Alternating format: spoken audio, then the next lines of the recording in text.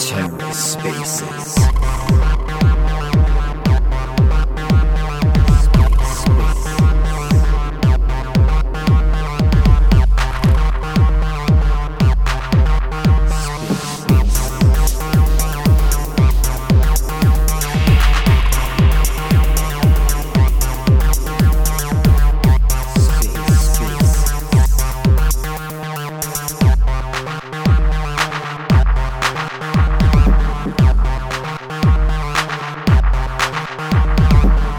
Hello and welcome to The Ether. Today is Wednesday, April 27th, 2022. This episode of The Ether is brought to you by Orbital Command. Have you heard of TDX? Listen, Orbital Command is putting together the Terra DApp Expo on June 9th and 10th in Austin, Texas. Not Boston. I know, that's what I thought. Austin, Texas. Come get doxed IRL and share merriments with all of your favorite fellow lunatics and lunatics. For more information, go to terradappexpo.com or hit the menu item on the site right here on terraspaces.org. And as always, be sure to check out Orbital Command online at orbitalcommand.io. TerraSpaces appreciates the support from all our sponsors. For more information, check out terraspaces.org/sponsors. Today on The Ether, part 2 of a 2-part Cosmonaut Bootcamp space, taking all of your Cosmos questions and giving you Cosmos answers. Let's take a listen. Why is it that every single Terra alt seems to have the same chart towards the beginning? Do they all just have the same tokenomics with vesting and investor lockups, or it?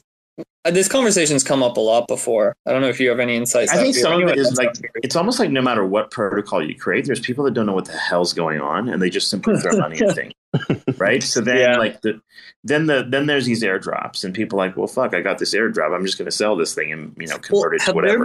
Have there been any Terra protocol, any DApps or coins that have done an airdrop even kind of similar to how Osmosis or Juno did it, where rather than a trickle, they were just hey, you guys staked Luna, here's more than 50% of our Genesis supply, you guys are our starting users? Is that kind of thing ever been? I can't think of any protocols. I don't think so. I don't think so. And I don't know if that would work for a token. That might have worked for Juno and Osmo because they're their own Some of the chain. very early coins that released on Terra were just a disaster. They just literally they just pumped to infinity the minute they released because everyone sort of aped into it, and then they got crushed. A good example of that would have been Nexus, for example. So insufficient liquidity at the start has another set of problems, right? So the lock drop one, you could literally get people buying the coin at prices that are just completely and absolutely, utterly ridiculous. In fact, if you pull up the CoinHall chart right now on Nebula, you literally had people buy this thing at $2.40, at the price that it opened at. And how do you know? Because there's volume. There's a big volume bar at these ridiculous prices. People bought them and then sold them afterwards. What the hell? The entire there's definitely some lack of knowledge as far as what the hell these things mean. Yeah, hey, that's a good reason. I wanted to just chime in and just get your ideas, Sephi, as far as there's so many different protocols on Terra right now. I mean, there's seems to me there's going to be a lot of redundancy, and do you see and I know some of these protocols are cross-chain too. It's I was looking on DeFi Llama here, Lido and Stater, they're branching off into other chains too. Is all this stuff getting run through just Terra's validators? Do you know? I mean, is it going to clog up Terra's chain? Do you know? I don't think so. Stater's cross-chain situation is that they're like a staking solution for lots of different chains. Yeah. And the token, SD token, it actually is not even on Terra, technically. It's on Ethereum. And they did that for, I don't remember what the reasoning was. I asked them about this and they kind of covered it with me. I forget the rationale, but anyway, the SD token that's on Terra that you can actually stake on Terra is just one version of this. So each chain will have their version of the SD token, but it all is the same token from a valuation perspective. Like it all goes back to the token at some level. Okay. Yeah. So that's good. I was just thinking, it's like there's so many protocols that are like launching. It's like this can't all be just running through it. It's hard to keep track of, but it's fascinating. And I think, and actually there's not too much overlap. I'd say so far,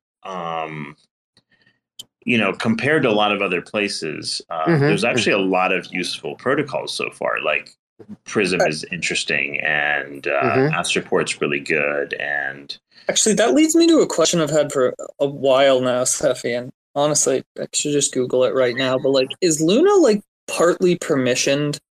Like, can anyone just build a D app on it? Because you don't seem to ever see that. Terra, yeah, you can. You can build whatever you want. Why have we never seen just like? I feel like every project that comes out, A, you're correct, doesn't have a lot of overlap. It's like they've actually coordinated and found niches. B, I think it's because nobody knew about Terra initially, and a lot of the big time players on the platform were people like GT and Delphi Digital and these folks that really believed in it very, very early and spent serious development money, spending like quite a while developing this shit long before it came out. And maybe some of the elements were also that like Columbus 5 had to get done last year, which is the upgrade. And I don't know. There's a lot of I think a lot of the shit projects will emerge. I think all the rug pulls and all the garbage will show up. It's just a matter of time, right? Like, but a lot of the early projects also, like, because it's in Rust, it wasn't so simple that you could copy and paste the average EVM random project and you could just fork it and stick it on Terra. That's what we got Edmos for. Yeah, so the Rust created a little bit of a, I guess, gap for better or for worse in terms of like, but I think you'll have all the garbage show up. It's just a matter of time. Like now that we're in the top 10, watch next year, you'll be like, holy shit, like there'll be rug pulls at the wazoo, I'm sure. And you know what amazes me too is the nonstop hit jobs of all these cheap little articles that keep coming out on Medium about like how Anchor is like what 25 or 40% of the total value locked on Terra. It's like they just cannot leave it alone. And it's like, well, the thing is, there's a lot of stuff surrounding Terra that is almost surreal. Like Seffi earlier mentioned that the price can go to infinity, like more or less, and that even just the 20% on Anchor seems very suspicious. I have friends that trust me that, are somewhat into crypto, very into crypto. Everyone's been very skeptical of that and had to dive in and like, what, like, how is that? How can you just pay 20% on? Because they're basically just throwing money at people. It's basically the largest airdrop in the ever, essentially, is what the best way to describe it to people. Yeah. It's all the Ank token under the hood, really. Right. Well, not even that. It's just that's basically Terraform Labs refilling the reserve pool to bring in lots of users. That's all it really is. It's mass marketing. It's just mass marketing. There's like, it's not sustainable at that level. There's no question of that. And they've acknowledged that, but it just amazes me how many hit jobs that just keep coming out I on just Medium. meant it. I know that nobody thinks that's super sustainable long term, but that combined with Luna's whole value proposition, the token mechanisms, the fact that stablecoins are not backed by anything inherently, like for people outside the ecosystem, it is all just very weird, and it's a very easy target for hit pieces. That was really my only point. This is true. This is generally true. The media is by and large stupid. Let's just kind of like start with that. Like, right. The reality is that most of it is incredibly so. They want to create they want to create articles that are clickbaity, and most of the people, a significant portion of the crypto space doesn't understand the UST Luna mechanism and whatnot, right? And then the media folks agree. Just start writing like partial realities, and some of the elements they might say are true, but a lot are just gross misunderstandings of what it actually is. But they do love to create some kind of like sensationalist headline to like, get the clicks. And that's where they get into trouble. But that's what I've seen. I feel like most of them are like intentionally. I don't know what the answer. Like it's just common with the media in general. Like it's not just the Luna UST problem. There's just it's like there's so much to kind of wrap your head around. Like, for example, the one thing that really hung me up when I was researching Luna and trying to wrap my head around it, right? And like, honestly, maybe you can shed a little light on this, Seffi. I don't know. I watched Luna for the longest time. I had some investments. I really liked what it was trying to do. I didn't actually go full ape like until the incident I was talking about earlier, where the Arrhenius liquidations happened, and they said they were going to start using like Chainlink Oracle. Very weird perspective I was coming from, but the one part of the puzzle I didn't totally get is the Terra Oracle, or whatever you called it, the internal Oracle. That was the one piece that seemed like how can you... I still don't fully get it, by the way. So interest. So yeah, so it was weird. As soon as I was like, okay, even if it's way down the road, they're working to like integrate Chainlink to help back all this. All right, I'm fully in. But that's the one thing where it's like, already. I try and explain it to friends, and I can explain like 95% of it, but that's where it still breaks down. Where it's like, no, it's it's been banned from the beginning. So I think that so-called Terra Oracle is some kind of system that integrates with Band. It's been banned. Oh, I hate Band. So for whatever that's worth. Really? So yeah, okay. Chainlink is being integrated sort of right now. I have to send Octomage or somebody a message and see where but that you think is. The internal one is band based, or at least like it has been, yes. So it's going to be both Band and Chainlink. And when Luna first got going, like Band is obviously just the middleman, the actual Oracle like service. What like liquidity did it just pull from TerraSwap, from just internal price? Like where was the first like price feed it got from before? I mean, even still now, I guess Band. Like what's Band pulling from? What liquidity pools? What? Well, now for Anchor, you mainly needed just the price of Luna, right? So I'm talking about the burning Luna for UST mechanism, not even necessarily Anchor. Just like when you're going to convert one into the other, right? How does the system know how much Luna is supposed to be worth at this moment to give you that? Well, see, because the Luna's value is first and foremost the value on chain. So yeah, between TerraSwap and all the other the systems, that sort of determines the base price more than anything. So like in the very beginning, was it maybe like TerraSwap? It looked at TerraSwap because that was the first major DEX, right? Yeah, I would think so. That's probably where it got most of its data from.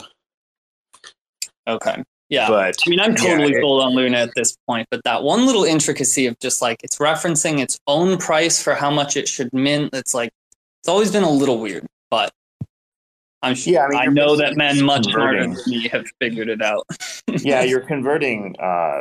Yeah, I get what you're saying. So yeah, how the mint burn mechanism, if at all, is going to change based on Chainlink, I don't know. I'm not really sure how that works. Probably won't change. It'll just grow more robust, if I were to guess. Just pulling out of my ass, like it'll just have redundancy. Yeah, I remember. I was going to say I remember back. This was in the very first crash. What they had issues with the oracles initially. I can't remember what upgrade they did, but what someone was doing was they were manipulating the price to where they could buy it cheaper on the. It was either buy it cheaper on a DEX or on the exchange, and they would get it to where UST, not Luna. They would manipulate the price in order to basically just get free Luna for minting and create this like cascading event. I don't know what they did. I can't remember what it was, but I just remember looking into that on the first crash from like $20 to like, what was it, $4 or $3? That was the first issue that they had. But since then they fixed that.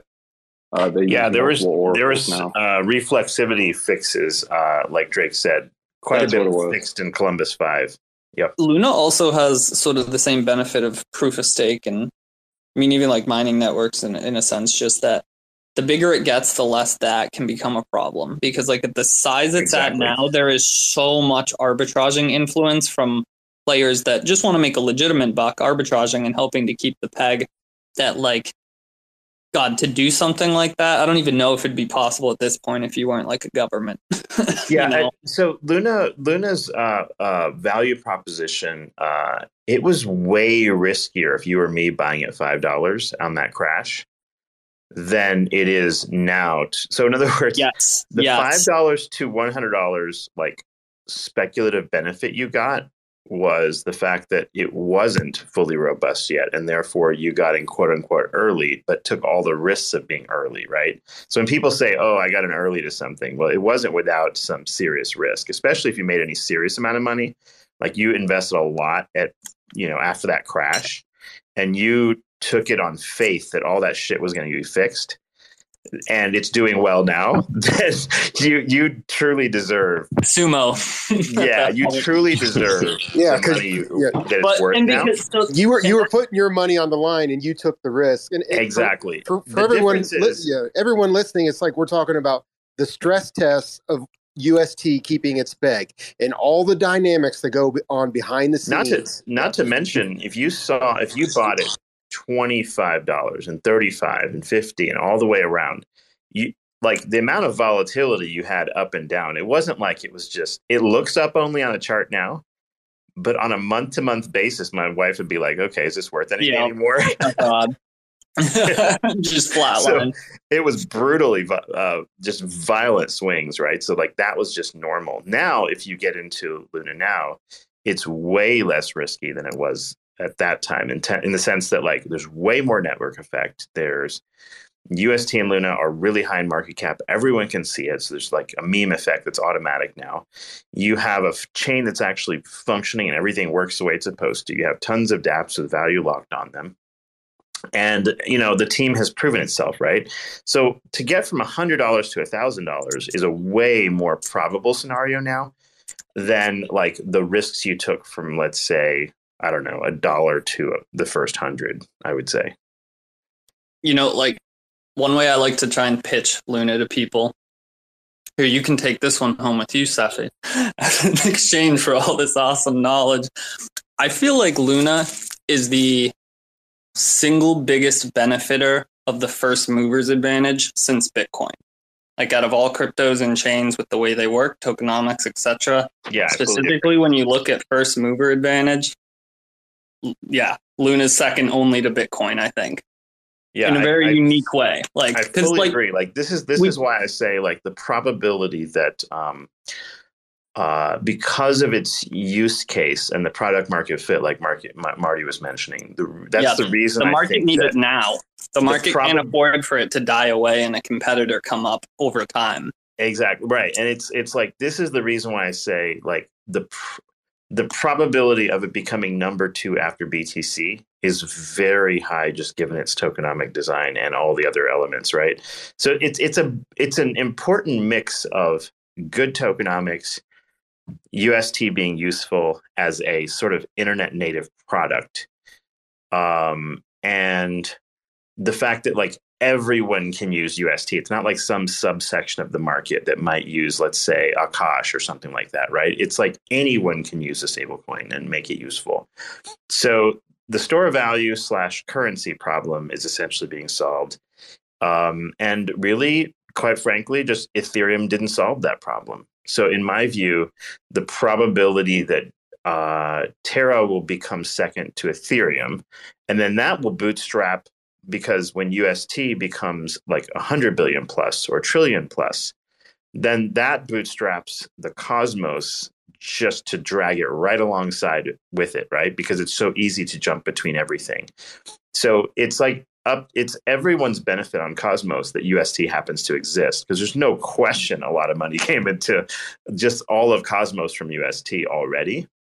And I think that is where we really sort of see the next couple of years of just Cosmos astronomical growth will happen if, like, let's say Luna is at $1,000.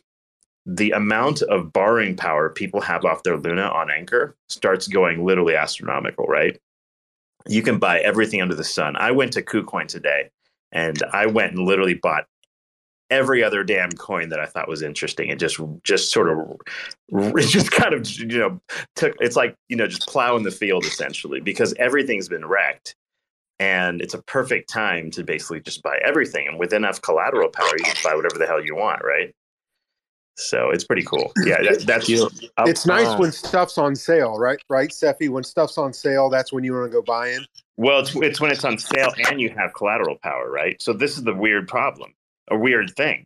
Luna happens to be the one thing up in the entire market compared to almost everything, right? Thanks. And it's the most straightforward collateral to borrow off of simultaneously. So even if I borrow off of shit like 5% of my Luna, like, I can go and just sweep the floor with every other thing that got wrecked and just totally gamble at that point and be totally safe, right? That's why I keep so much my borrowing power, like my collateral value.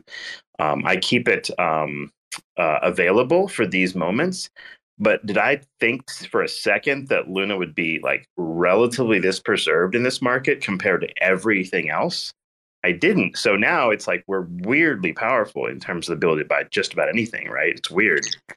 Yeah, I agree. So, think about, let's just say, worst case scenario, Bitcoin goes back to sub 30, goes down to like 28K. Is Luna really going to retrace that much? I don't think so. I don't think so. Every dip's getting bought. Yeah, and then as Bitcoin goes lower, people are running into stables, right? So that's going to help sustain. That's the other thing, as if there weren't enough things in Luna's favor.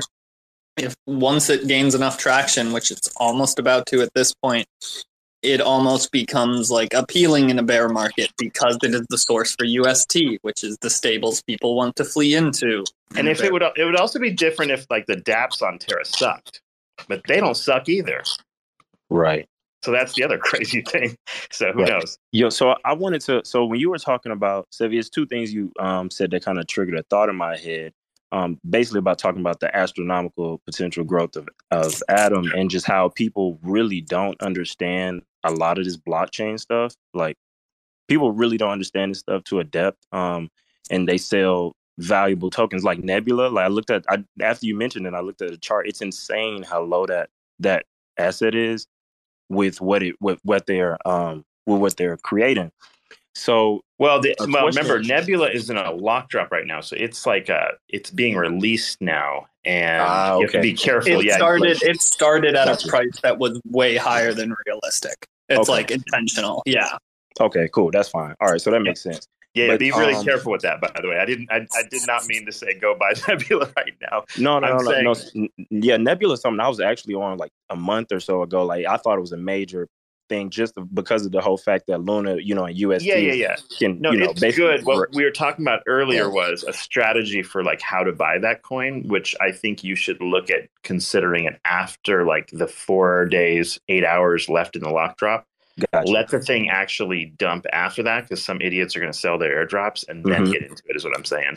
So I think Nebula is good. I'm just saying, like, from a token release, be careful with how you do that. That's Noted. I appreciate it. Okay, so the thought that it kind of gave me, right, is like I've been accumulating Atom for a while now, and it just shocks me the price action of it, because I feel like it's extremely undervalued, and I'm not upset with that because I'm underallocated myself. But I guess sometimes I try to figure out like some type of time horizon for it, for like, do I have time to keep accumulating slowly, or is it something I should start to try and dump in sooner before everyone catches on to this? But I feel like I have a good amount of time before people really understand it.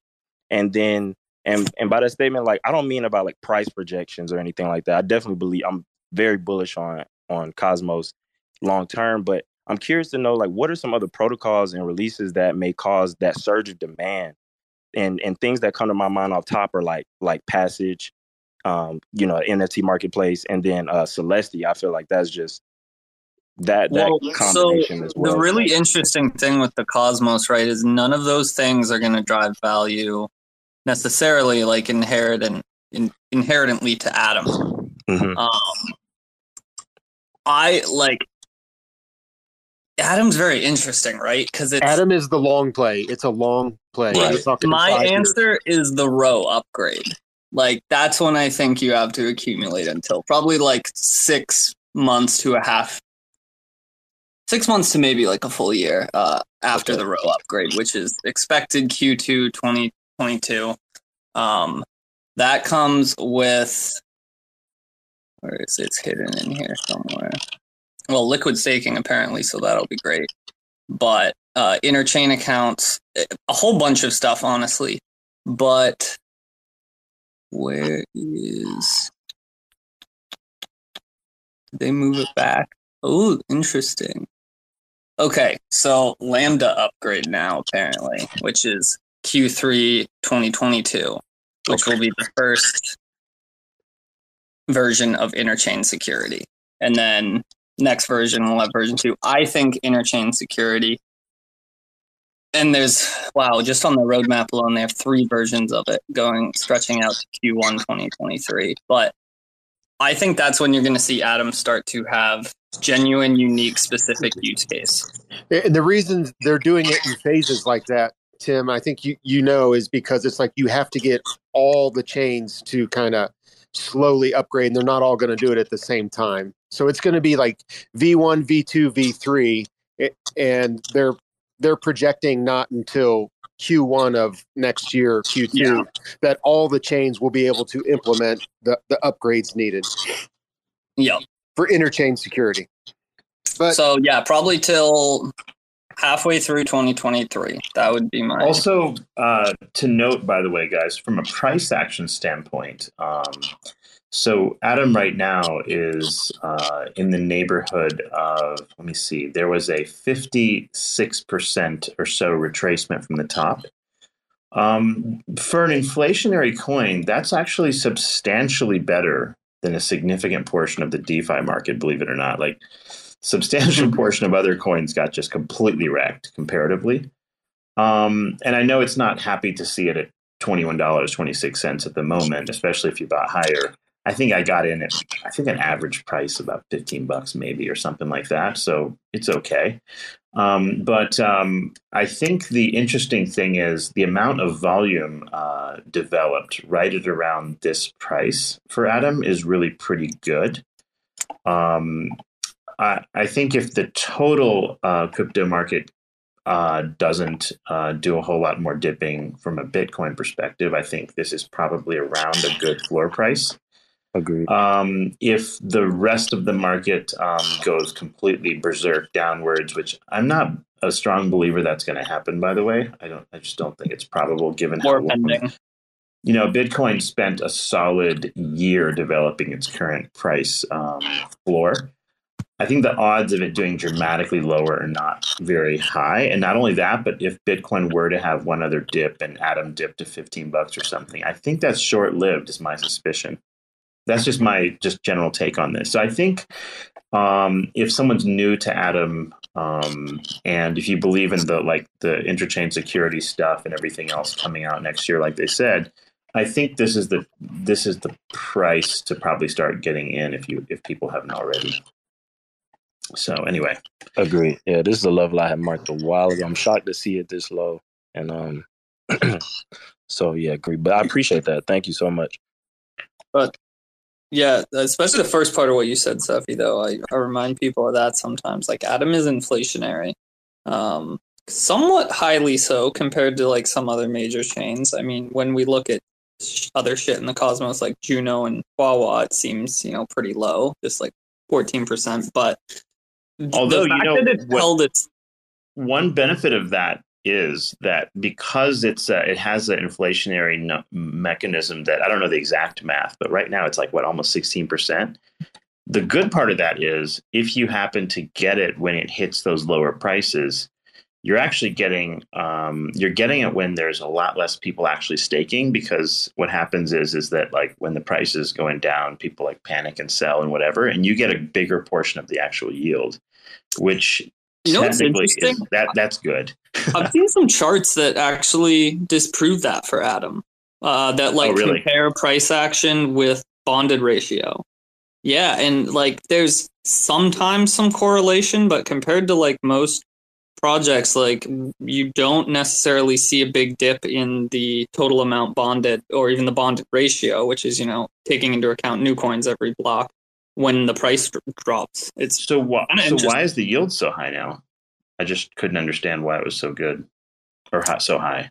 Well, the bonded ratio might be lower now than in prior, but yeah, I wish I could find it. It's not like directly related though. It's been as people unbond, the interest rate can go up. The staking rate goes up just a little bit. Correct?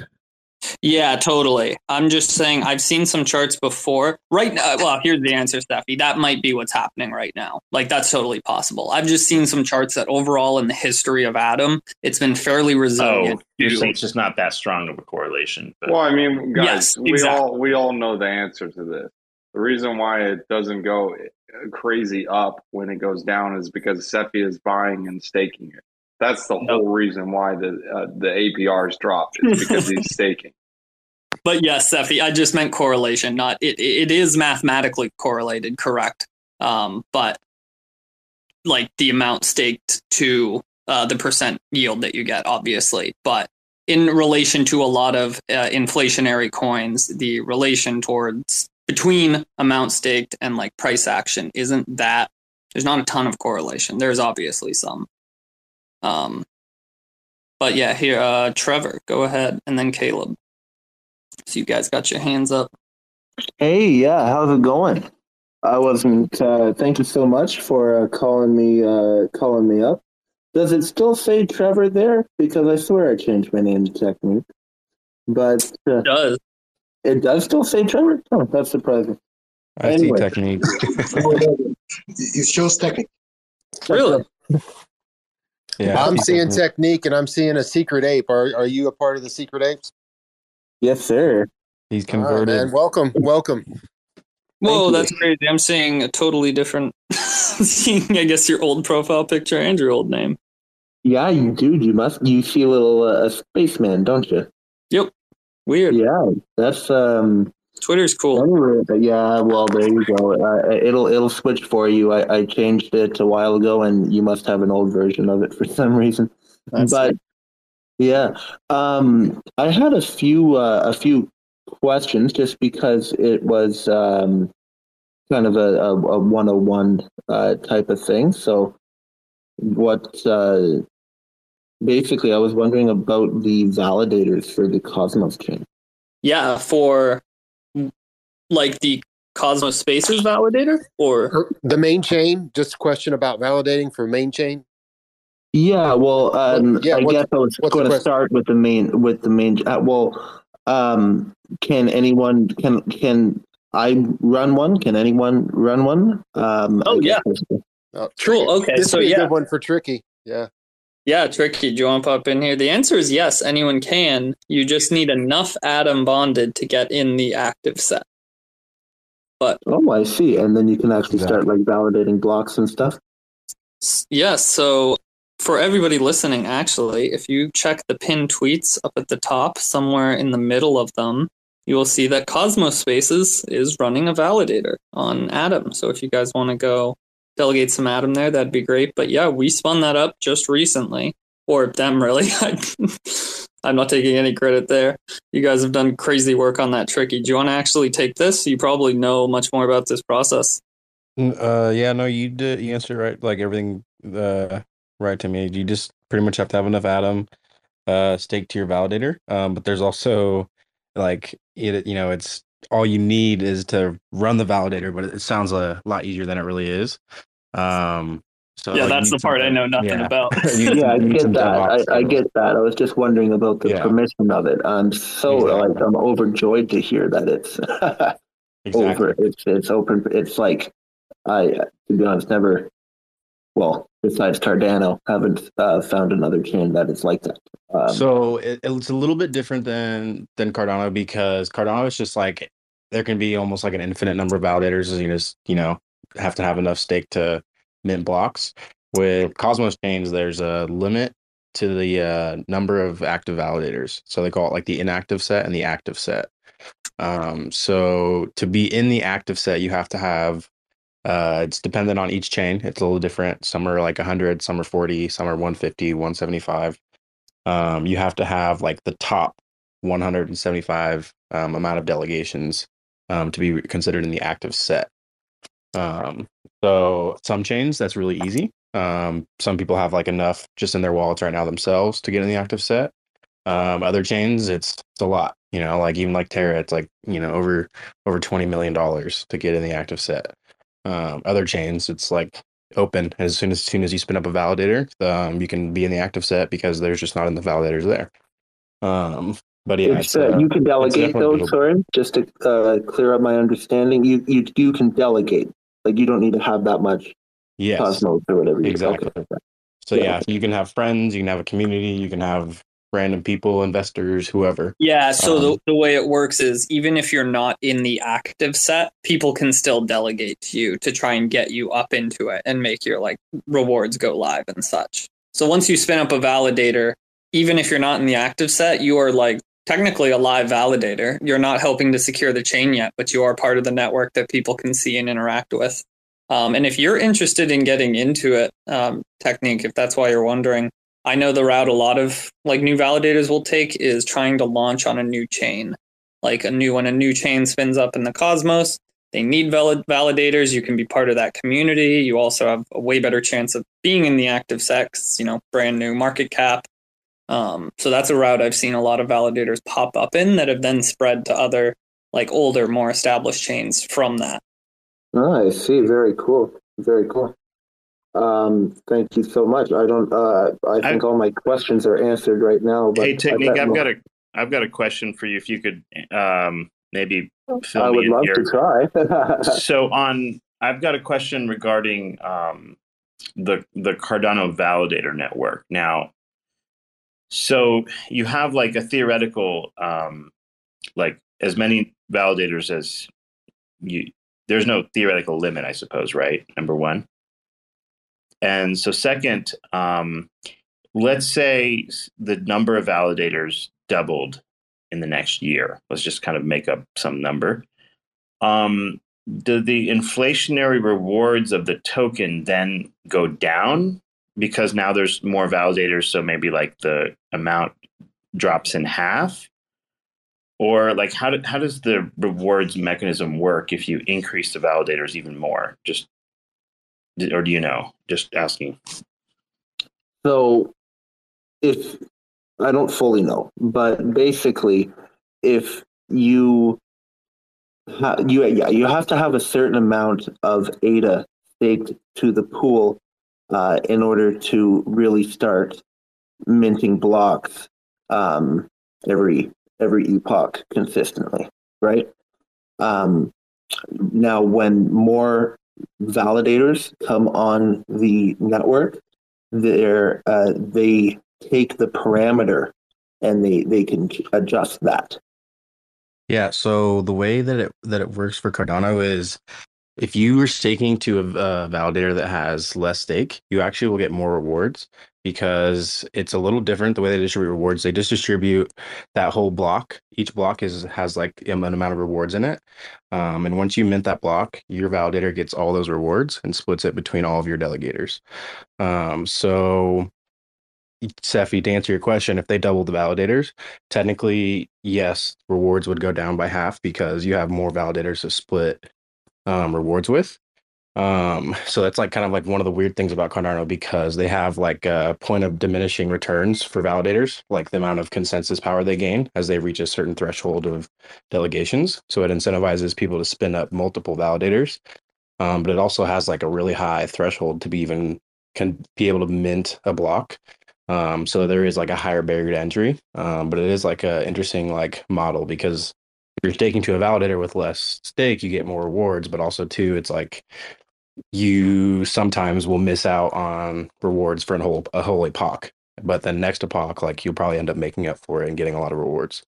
The reason I'm asking this is because I was trying to analyze the mechanics of this last year's sort of coins that had inflationary token systems, like whether it's a Solana or whatever. And I was trying to see if there's some sort of correlation between the degree of the inflation and the actual, like, let's say, pullback from, I don't know, some metric like pullback from the top or something like that in terms of value. So, like, for example, Solana had from top to bottom was like a 71% pullback. Cardano had a 76% pullback, etc. So I'm just wondering, just with inflationary mechanisms, I'm trying to figure out in my head, like, why some of them do this. Now, it could also be just that, like, price pumped, beyond reality, and it just has to pull back more. That's a possibility. But long term, like, these inflationary mechanisms, what do they mean, and, like, what does it imply regarding, like, what is a good price to get in on something with inflationary tokenomics? So the reality is, like, that with inflationary tokenomics, you really need to sort of, like, do like a base 3 exponential sort of buying program. What I mean by that is, like, if it's anything with inflationary tokenomics, it almost makes sense, just based on how this last year's performance played out, that you might buy it, like, let's say you bought the first buy you made was at $10, then you wait till the price drops, let's say 10%, and the next buy would be like 30, and the next buy after that would be like 90, etc. So it's like then 270. So you're going on a multiples of 3. And the reason for that is, like, because it's inflationary, you want to save most of your dry powder for the so-called bottom, wherever that is. But then the inflation rate will ultimately save you, because you have so much more yield when you get way more coin at the bottom. But certainly what this last year has sort of taught us is that you cannot underestimate how far from the top these tokens will actually fall. And, like, we should be prepared for that in the overall, like, in calculating how much potential upside you can have because of selling pressure, but also how far you could go to the downside in selling pressure as well. I even want to add, for just any newish people in the space, I don't even consider the last year or so that bad. Like, we can go much lower and see much crazier downs. Like, so yeah, like, take for Cardano, for example. Its volume support with the highest volume was at about $1. Well, in the recent time frame, it was at $1.25. It broke below that. Now it's at 84 cents. The next level down from a volume support standpoint is sitting right at about 33 cents. That's a pretty serious retrace, right? And that's actually fairly probable. Again, I'm not trying to FUD it or tell you it's going to go there. I'm just saying, like, that is not an improbable destination. Because remember, on the downside, the validators need to make a buck, and they need to run their systems. And that's going to create sort of like, and the validator has to say, wait a minute, am I going to hold this with the hope that it's going to go up, or do I need to run operations today? Right. And then, so if the coins are heavily in the hands of a lot of validators, the validators themselves may have sustainable selling pressure, and that can create, like, ongoing downward pressure, is what I'm saying. But anyway, just some kind of technical theory here as far as, like, where these things are going. But at the same time, if you can get these coins that have inflationary rewards, and you can get them at the near bottoms, and you prefer the yield and you don't really worry about the upside, you can find some prices where you actually get some fairly decent investments from that perspective, right? Like Algorand right now is sitting at the last of its volume support. It's all down to 67 cents, but its the major volume support's down at 30 cents, which is like another 50% cut from here. But at the same time, to give up all of your bull market gains is very weird, guys. Like, it's not the expectation of a growth asset to both retrace back to your pre-bull market level and then drop below it. That's like almost like a dying asset that does that sort of thing.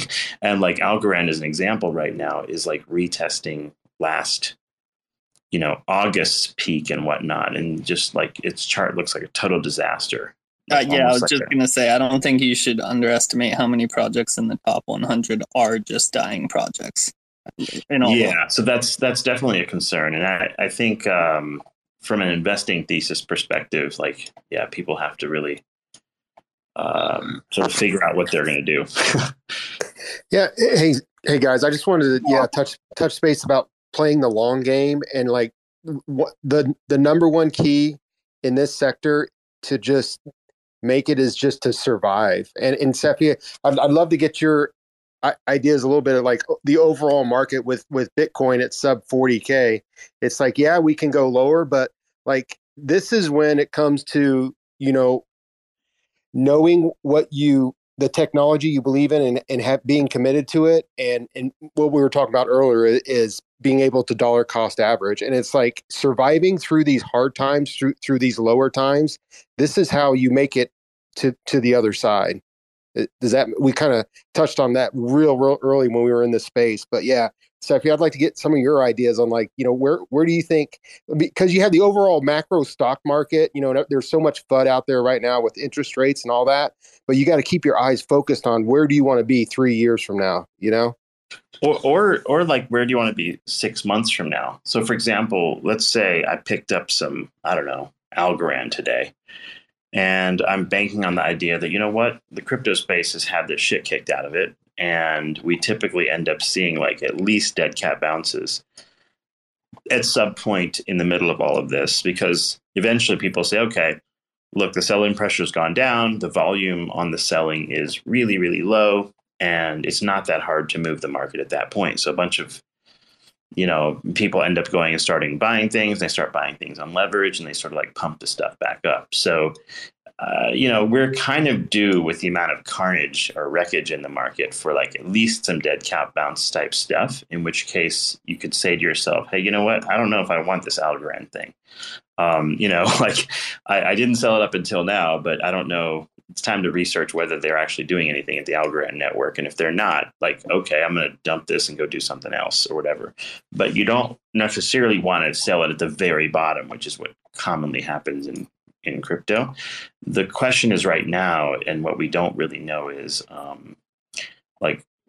what is the situation for BTC in general? I think it looks pretty good.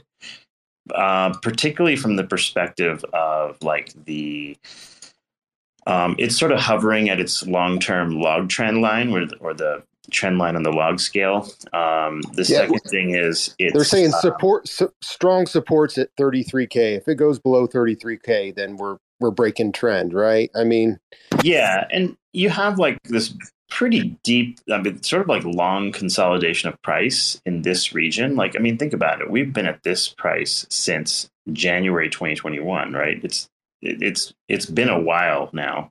You can always go lower for 6 months or a year, but the odds that you're going to like break upwards, within within 6 months is high. And the reason is because like there are way more countries in this and that engaging in Bitcoin now than there ever was. So I think, and then also the on-chain metrics, the Glassnode data as far as like how much coin is taken off chain right now, exchanges, is like that's got to play a role eventually. Yeah. So I think that's going to make a big difference, because your ability to sort of like borrow, the reason why it's important that it's not an exchange is not just because you can't sell it immediately, but because exchanges can't lend it out the risk of shorting it. And that eventually makes a difference. But my suspicion is we're probably near the end of the BTC drama, if I had to guess, even with all the macroeconomic shit. Remember, if you think about this Bitcoin's market cap, and it's currently at like, what is it? 0.9 trillion or it's like 0.9 trillion or something. That's like the size of one NASDAQ tech company, right? Like, some of the bigger ones, obviously, but it's not so big that like the broader market has to bring it down or whatever. This sort of like this, the macroeconomic FUD that always attaches to the crypto space, I think is largely narrative driven and not reality driven. Yeah. In my opinion. I just think it's just great to get that perspective, because it's like, crypto and DeFi, we are at the far end of the risk curve. It's like people can play it really, really safe with, ETFs and stocks. And, you're going to take a 10-15% haircut on that when the stock market goes down. We're further out on the risk curve, so we're going to have these bigger dips. But it's also good to understand, and it's like you continue to say, Seppi, it's like, this is where the growth is, and it's just like, I want to encourage everyone here. It's like, it's these times is when you really, you want to know what your belief, but you also need to understand, like, you want to be able to invest, but not be able to be moved by your emotions all the time. But anyways, I appreciate it. You and Haas are doing a space tomorrow night, right? Yeah, we're going to do a Cadena Cosmos space discussion. And then for early next week, actually, Stuart Popejoy with Cadena actually reached out and was interested in doing something on like whatever's happening on Cadena soon. So we're going to do something next week, I believe, there too. Is he on the team? He's one of the, I think he's the co-founder or founder or whatever. Okay. Yeah. I'm looking forward to that. I'm looking forward to tomorrow night, and I'll definitely be wanting to listen out to that, because it's just, for anyone that doesn't know, Cadena has the technology to scale beyond limit. So with hopefully them partnering up and enabling connecting to the Cosmos, I think it could just... And they're built on a modified version of Tendermint called Cardano Mint, which is kind of cool. Yeah, they're going to be doing IBC integration, and then they're going to have UST available. I spoke to the founder of Daniel, forgets his last name right now, but the founder of Flux and the last week, and they also are the ones that do the Zelcore wallet. So they're going to have readily interchangeable native UST with Cadena assets on Zelcore before too long. So that'll make it really, really easy for us to go from Cosmos to Cadena related projects, which is another interesting thing. But also it allows people to come from there to here and vice versa. So you'll notice a lot of people that are Cadena fans also are already Terra fans simultaneously as well, just because there's been a lot of crosstalk. Technique, I wanna throw it over to you. I see you've had your hand up, but real quick, I'm just curious, Seppi, have we been pronouncing your name right? Yeah, you got it. Okay. Yeah, you're good. I was wondering if it was like Cephi, Cephi. I know, yeah. Delphi. Yeah, I can always tell when someone's new. They call him Cephi. Jimmy's been calling it. Go ahead, man. Yeah, man. I was just likewise. I was basically. Oh, sorry. Oh, wait. Actually, Caleb, did we ever get to you? No. You never got to me. No, I'm so sorry, man. You should have kept your hand up, but that's my bad. Technic, we'll circle back to you, but Caleb, go ahead. My bad. Thanks for the patience. I was just wondering, what proportion of Luna's current price is due to the bond mechanism as opposed to just market forces? So, to put it in another way, if there was no bond mechanism, what price would Luna currently be at? Is there a way to figure it out? I think it's almost all market forces still. And the reason I say that is because most of the Luna that was burned was not Luna that was already in circulation. It was Luna that was released from TFL's reserve fund and donated to LFG. So neither TFL was going to sell Luna on the open market, nor was LFG going to sell it on the open market. So therefore, like, downward price action wasn't going to happen. But also, this isn't Luna being taken off the existing circulating supply to burn it. So I think most of it is just the meme effect to some extent.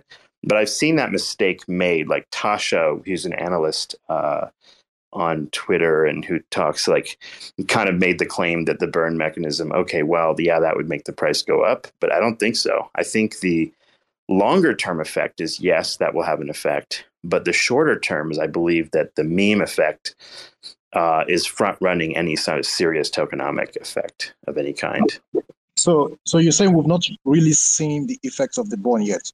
Well, we're seeing the network effect of UST spreading, right? And more people showing up on Terra and then buying Luna and then believing that the burn mechanism is the reason for it going up.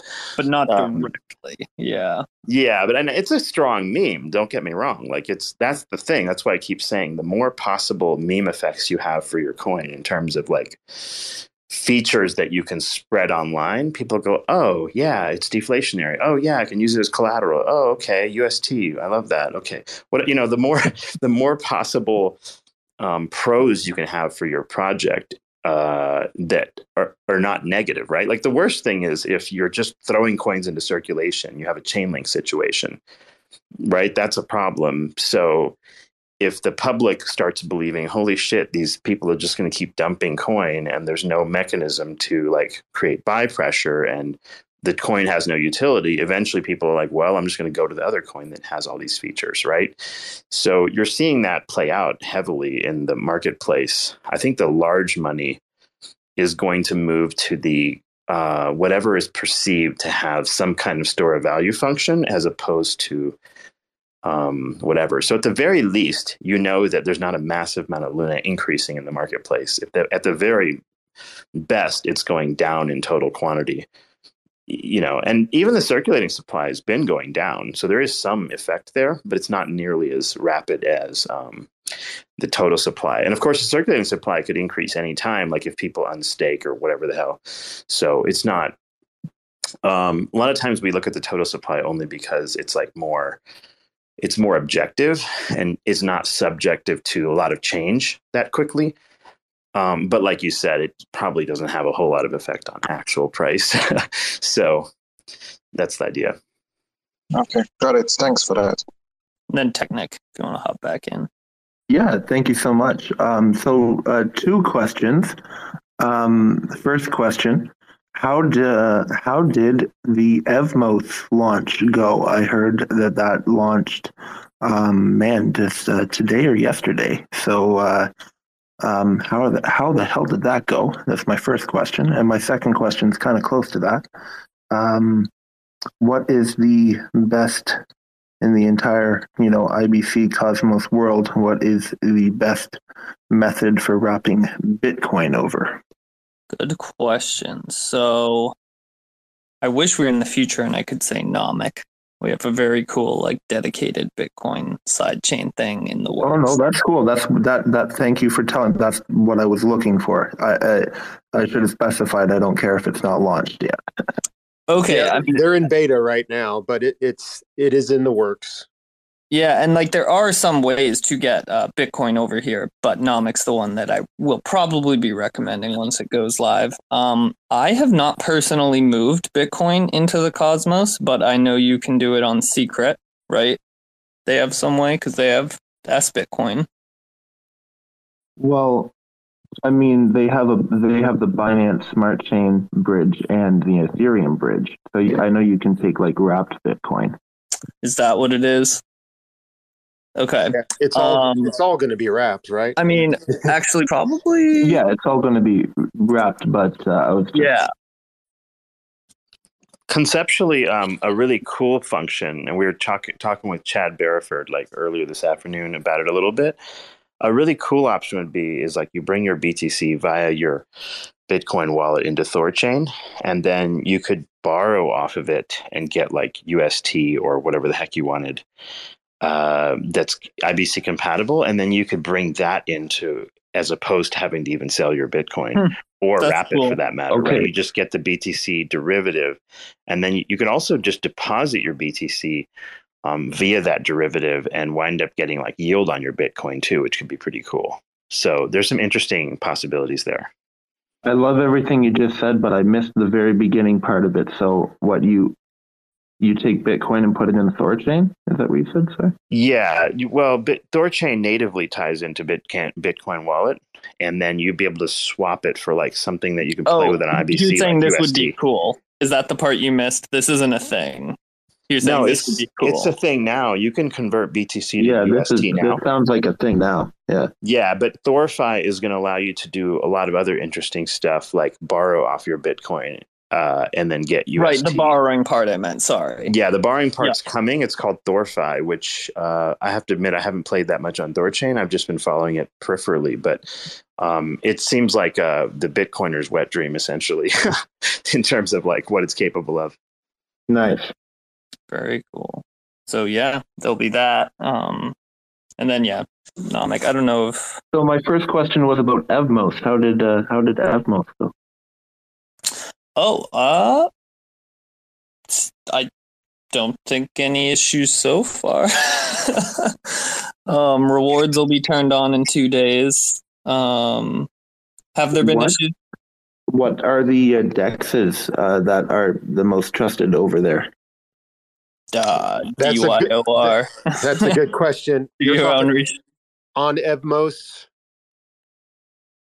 I don't know of any like who I could vouch for the devs of or anything like that. Yeah, I mean, one of the main ones is Diffusion. It's a Uniswap clone. I mean, Diffusion is.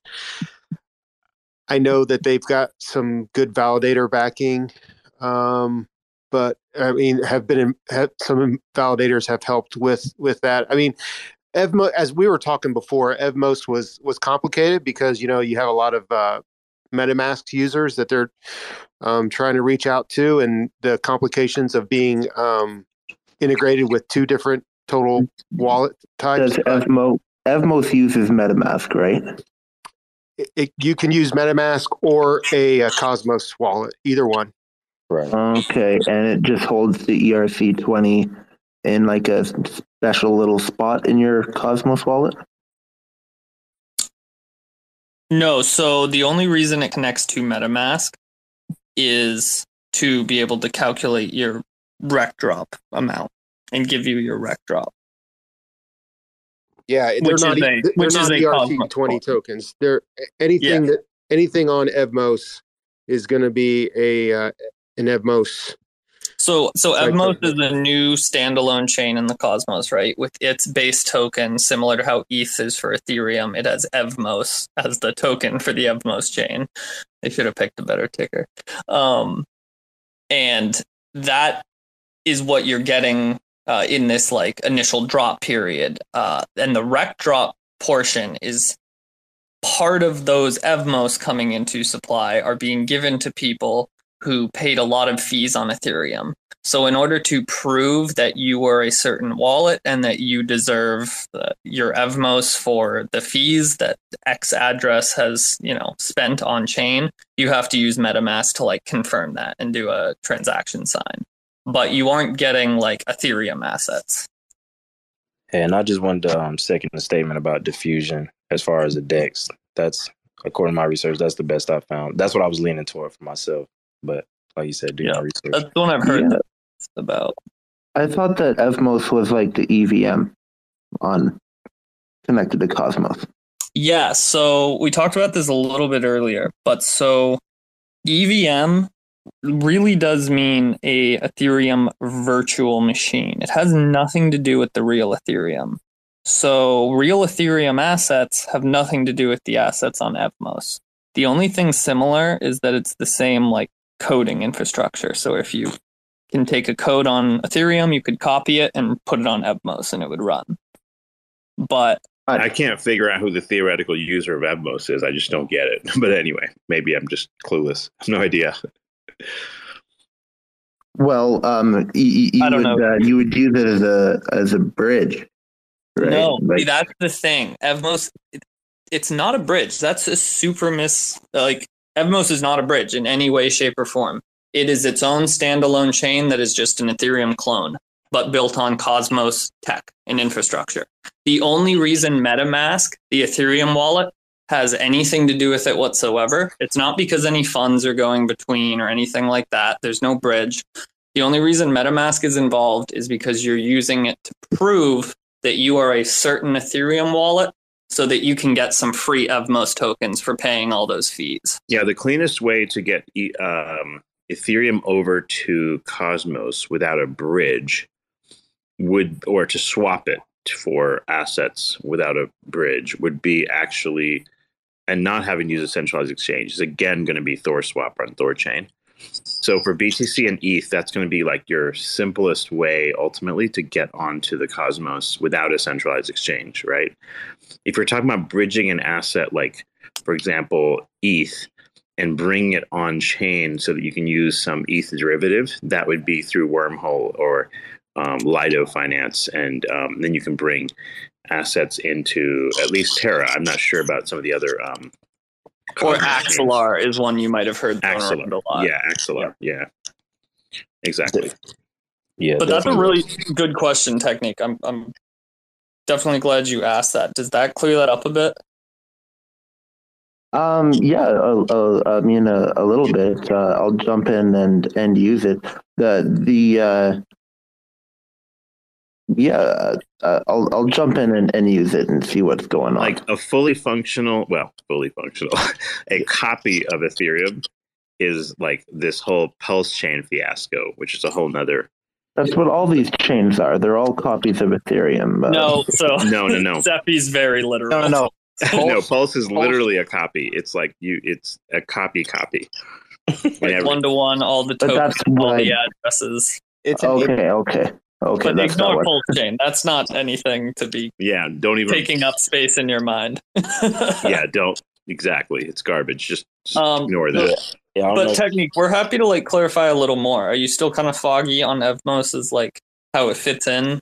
Yeah, so a little bit, right? So because I fully understand the concept of the that you can port it runs Solidity and at least I'm assuming because we have a very similar thing on Cardano called Milkomeda that launched maybe 2 months ago, and it is an Ethereum sidechain, and it runs the EVM, and it basically, you can wrap assets and over to Binance Smart Chain now, and I was assuming Evmos kind of was the same thing.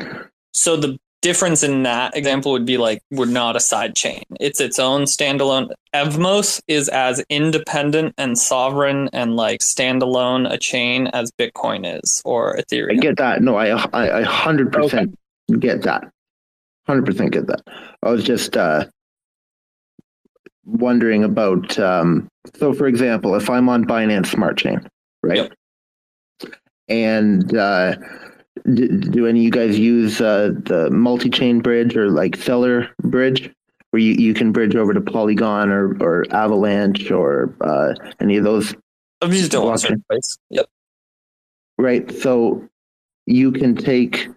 Will you be able to take some from Binance Smart Chain and then just go through multi-chain or something like that and move it over to Evmos? Yeah, if someone connects it, yeah. Yeah, while it's possible that bridges could end up existing, the question you're going to have to ask yourself is, like, what in the world would you do with those assets on that chain, right? Yeah, why do you want to bring those onto Evmos? Yeah, I totally get you on that level. I totally get you on that level. I'm just looking for the nice farming reward. Gotcha. Yep. And so, Steffi, for your question of like, I can't imagine like who the user base is, there's two answers. One, people like Technic here who are just looking for like a farming reward and hopefully are prepared for a little risk, right? Like you're just chasing, this is like a interesting play. But then two, the hope would be that users, once passionate and plentiful Solidity devs come over and build something cool on Evmos that we don't have in the rest of the Cosmos yet, while we wait for it to get built on a Cosmwasm chain. So that's the answer for like who might use Evmos. And if you think of how much is going on in Ethereum and the Solidity world, that process could be like a couple years. There could be a couple years of Evmos being really important, many, like 5-10 years, as we like kind of slowly cycle people over and cool new things are built here by people who first had the idea when they were working on Ethereum but wanted a better platform. And then slowly over time, it trickles to the kind of question you had in your mind, Sefi, as well as myself, of just like, what role does it serve super long term? Like if Cosmwasm is just better, what's the point of Evmos? And I think it's just, like you said, kind of a gateway drug and a transitionary guide. really. To me. Yep. A couple questions for you. Hey, how's it going, man? Couple questions for you. One, do you know anybody that was like diehard ETH that came over to the Cosmos? And two, is there any Evmos rewards readily available for those kind of people? Do I know anyone who did it because of the Rex drop? No, just in general. No, no one really comes to mind. Do you know if can I get though? Like, is it still rewarding the ETH people, or is it mainly? DGen, just send me your seed phrase, man. Just send me your seed phrase. No, I'll take care of it for you, bro. I'll take care of it for you, man. Wait, say the first part of that is who's still rewarding? Because I remember, I know they said I don't think they're rewarding Atom stakers anymore, but are they still rewarding people with ETH gas fees? Yeah. Did you ever do anything on Uniswap? Did you ever do anything over there? Wait. Hold on. You're talking about Evmos Degenerate? Yeah. Did they do the airdrop already? I have not claimed any. I don't know if I misunderstood what you just said or if you have bad info, but I only have any Evmos because I'm an Atom staker. Oh, I thought they said that they were no longer doing. I don't know if it's Atom or Juno, but maybe I read it wrong. You're thinking of Raw. Oh, okay. Raw airdrop for Juno swap. I think they decided to not include Atom stakers. Okay, but did the Evmos airdrop happen? Like it happened today or yesterday or something? So kind of like tomorrow you'll be able to claim your rewards, but you can see them now. But it's also there are some inaccuracies, so we're not totally sure. Tomorrow we'll have answers. But if you go to what was it, like app. What was it? If you go to their site, just app.evmos.org. It's one of the pins up top. Yep. Then you'll see you can see your claimable amount even if you can't claim it yet, and so it is live. The network's up and running. I think tomorrow stuff starts kind of kicking into play. Okay, sweet. Yeah, hopefully they rebalanced it a bit. I remember when I was talking to Tricky the first time they did the Evmos, and you could see your rewards, and you guys got like 600 tokens for staking, and then I got like 60 tokens for like spending $7,000 in gas fees. And I mean, I guess if you think about, no, you know why that makes sense. Like I thought about this before after you brought it up, because think of how much total USD value in fees has been spent on Ethereum. It's a pretty diluted pool. It's a way bigger pool than the amount of people staking Atom. And that's partly why they're doing this rec drop. That's partly, I mean, aside from trying to get some of those. Well, no, but Degen's point was like that it's very, very small for ETH people. It's not actually that appealing. Right. And I'm saying that's because so many people got wrecked so fucking hard that even this one project, Evmos, trying to give back, could never have the market cap to be able to give enough Genesis supply coins to actually make a dent in the amount of Ethereum is burned through. I'm pretty sure in 6 months of just NFT trading on ETH, I spent 2 ETH in gas fees. So that's tough. But hey, I want to get some of the people with the hands up because you guys have been super patient. C3, I think you were here first, and then we'll hop to you, Lazuli. But C3, go ahead. Yeah, I had a question.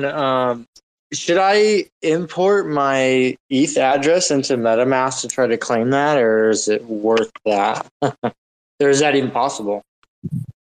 Like an ETH address you've used before and spent gas on, or? Yeah, exactly. Because I didn't really use MetaMask for that kind of stuff. So should I even bother importing it? And I mean, what's your estimation of how much gas you spent? Because, Degen, what you said, how much was your gas fee roughly? About 2 ETH. So probably I've spent probably whatever that is, $6,000-$7,000 in gas and transaction fees. And you got 60 of most. Yeah, 60 tokens. I think I can recheck it. Go check it now, Degen. Check it now. You might as well it's worth checking C3000 if you're interested. Did you have a question as far as redelegating to validators? Yeah, I was asking earlier. I forgot if there was an actual unbonding period to change validators. You can redelegate, right? Yeah, right. If I just wanted to move, just move my delegation. You can do that in an instant with no loss of staking rewards or nothing. The only thing is you can't redelegate again to another validator for a set period of time. I think it's that's fine. But yeah, Sweet, but you could unstake. I'm gonna take some stuff over to Cosmos Spaces. Hey, everybody should follow the smart man up here on stage.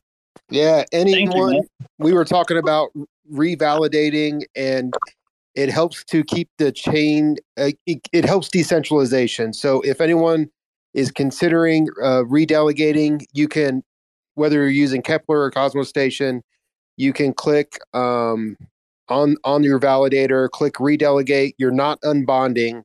Just through the magic of blockchain, it will just transfer your tokens to a different validator, and you don't lose any staking rewards. And Cosmos Spaces, I did this a couple of weeks ago.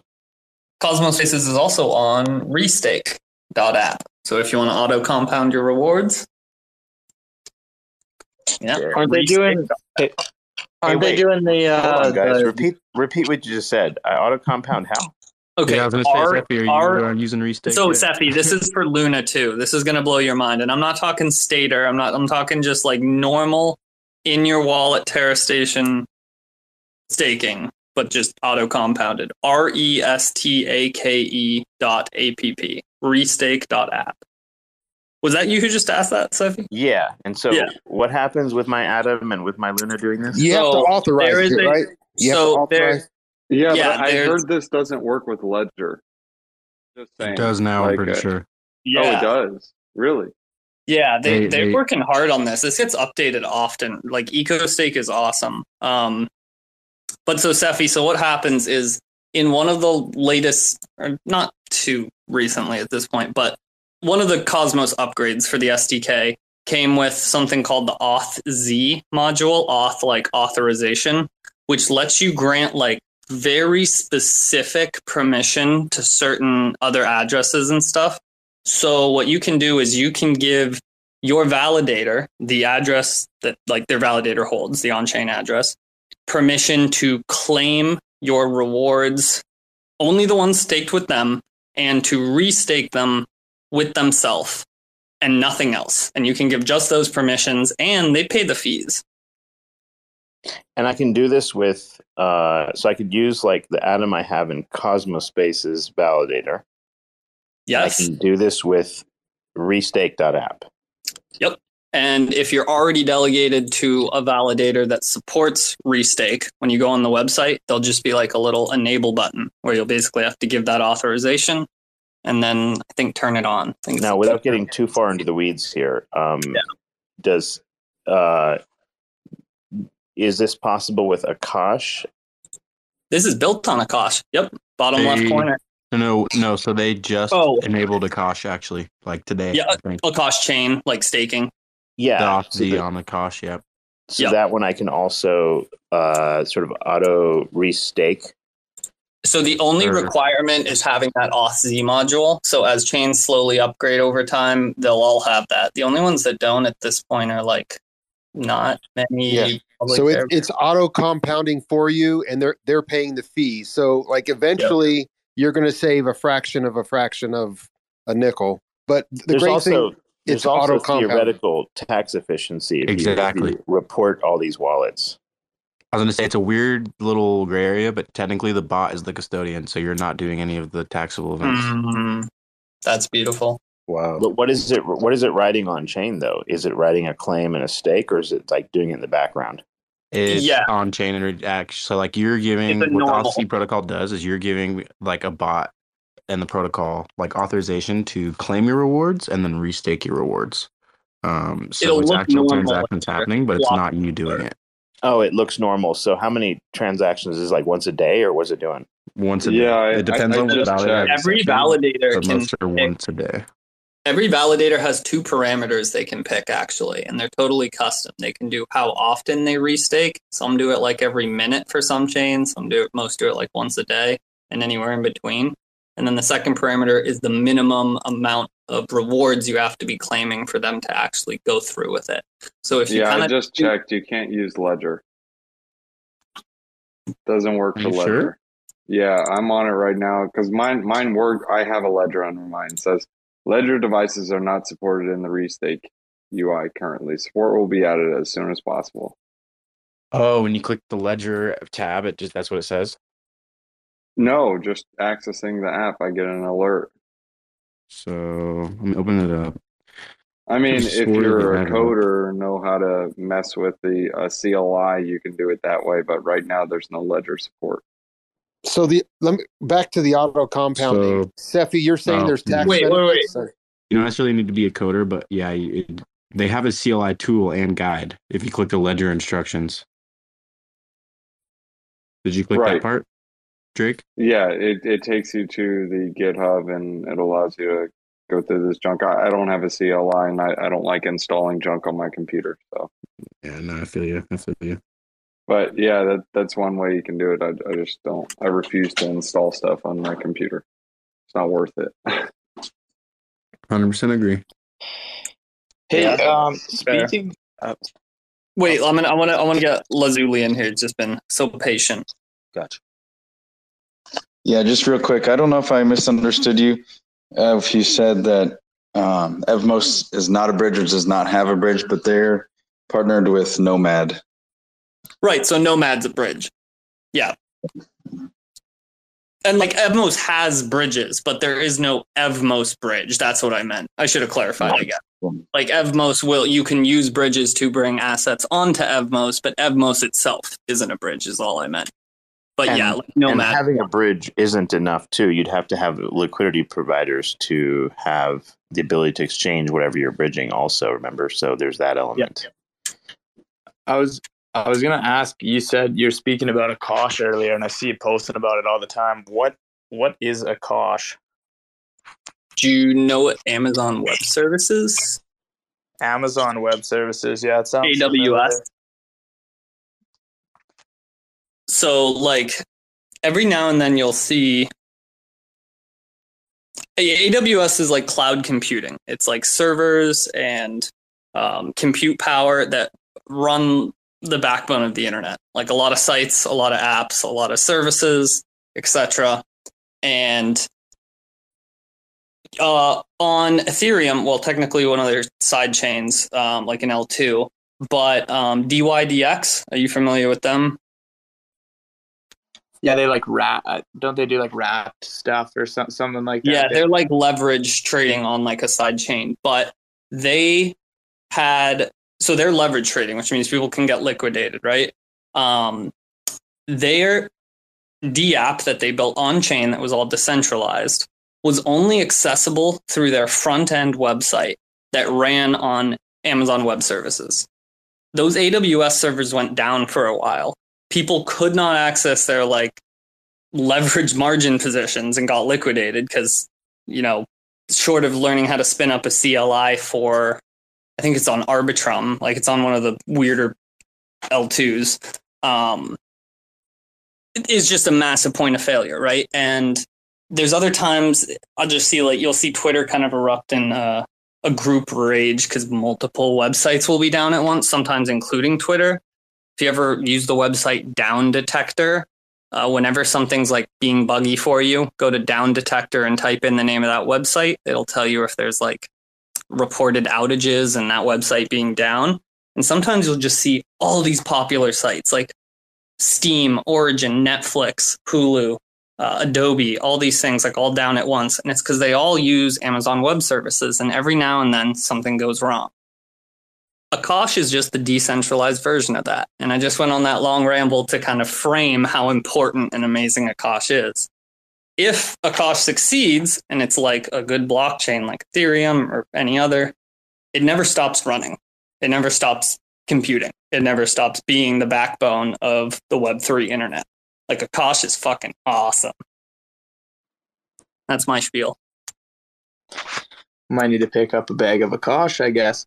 Well, and the way Akash, the way it works is normally when you do a cloud deployment.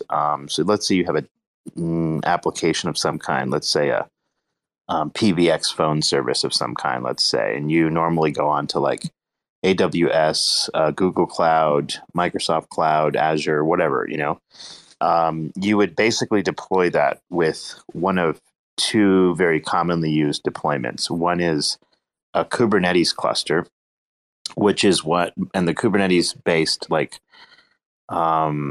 it's like, imagine putting your application into a box that can be recognized by servers and deployed on a cloud. And the Kubernetes box is just one way to do these things. And the other way would be a Docker container.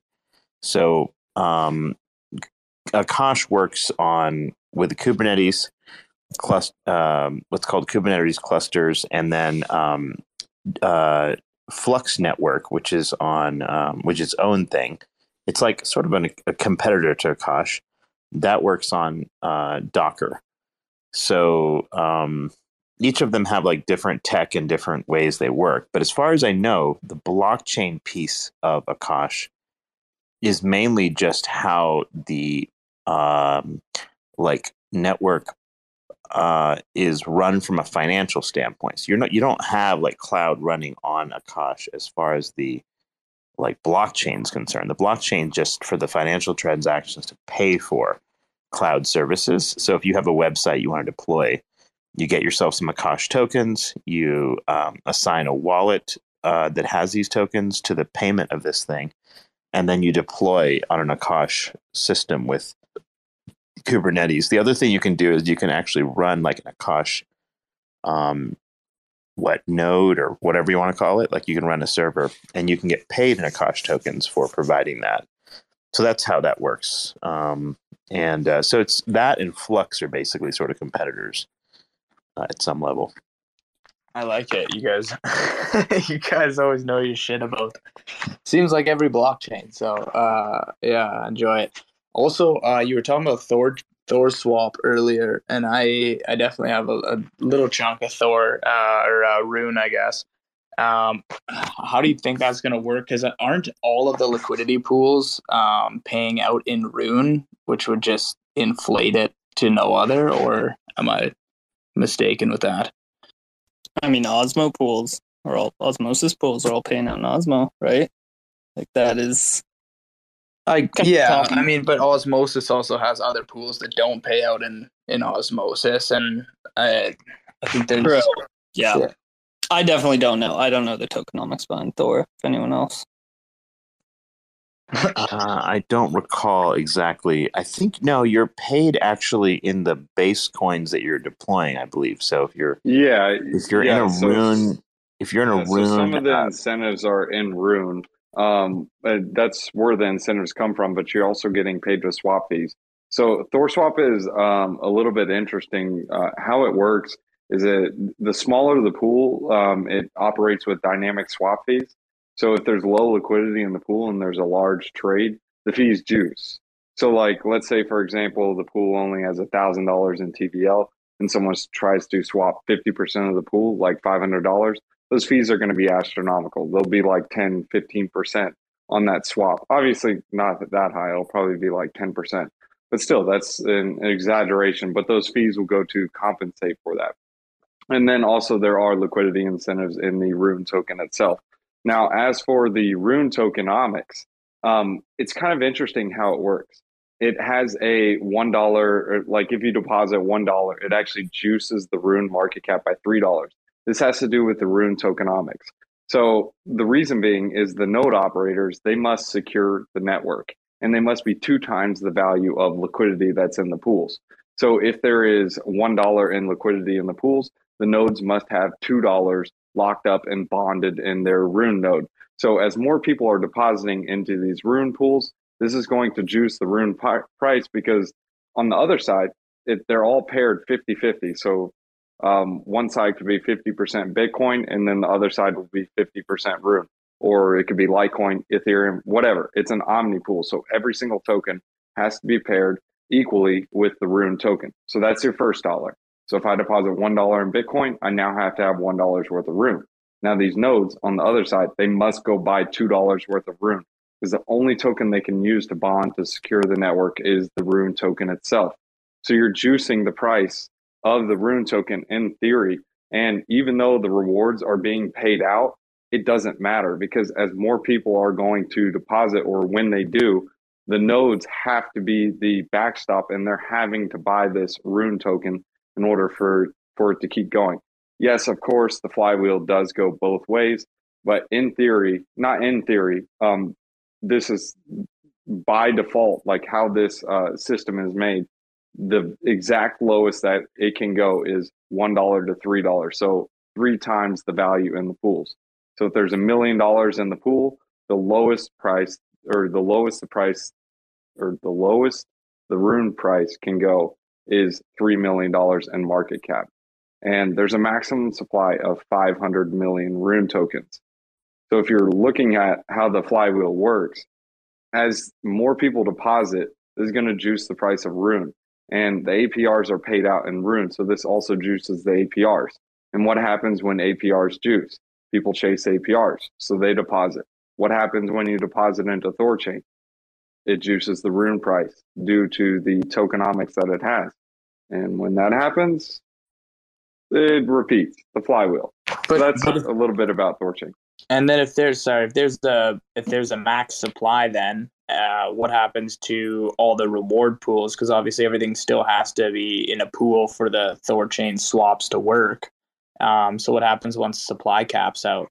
So in theory, once it gets a large enough TVL, it'll try to function with the APRs based on the swap fees.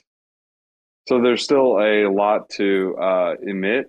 Not a lot, but it's 300 million out of 500 million, or 250 out of 500, or something like that. But yeah, that's just bootstrapping.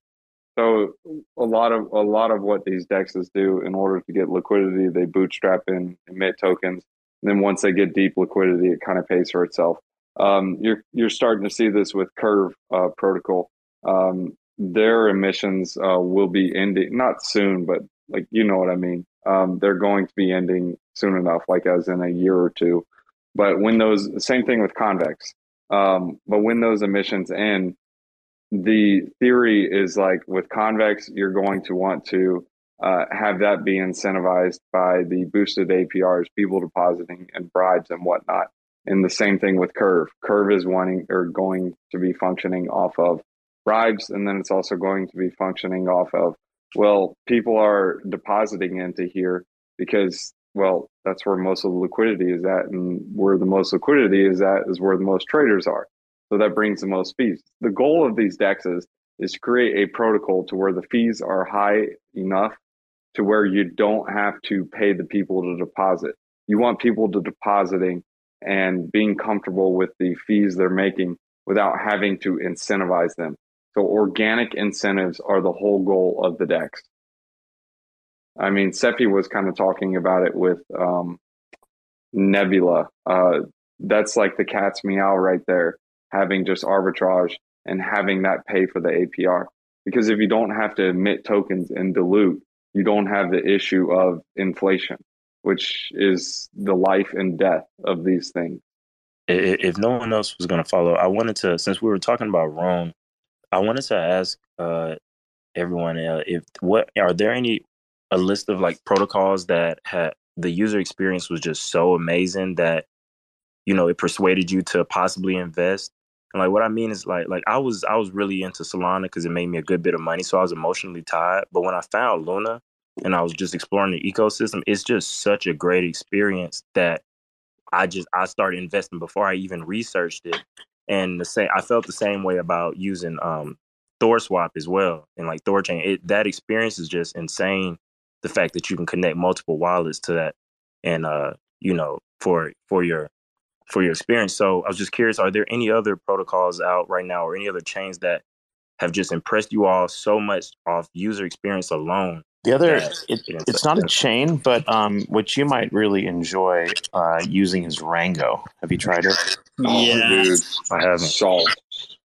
Such a cool piece of tech. Okay. A multi-chain hopper, or however they market it. Noted. Thank you. Are you familiar at all? No, I haven't. I feel like I've seen Rango on my timeline once, but I haven't looked into it at all. Yeah, great thought there, Sefi. So Don't Rango forget was about built. osmosis. Yeah, Rango was built using the Thor swap Thor chain background, and it basically routes your buys and sells across like multiple chains. Gets you sort of like the best deal, and gets you from one coin to the other really quickly. And it's a really interesting just utility, I would say, and it's going to be even more interesting when you start incorporating that into like wallets and things like XDeFi and whatever, because then you're going to be able to like jump between really just different chains of assets if you choose to do so. Now, the only reason I don't use that much of most of these various functions, I think they're really cool, but why I don't really use a lot of different functions on a lot of chains is like personally, I find like 99% of what I want to do, I can already do on Terra. So like that's the only reason I don't bounce around.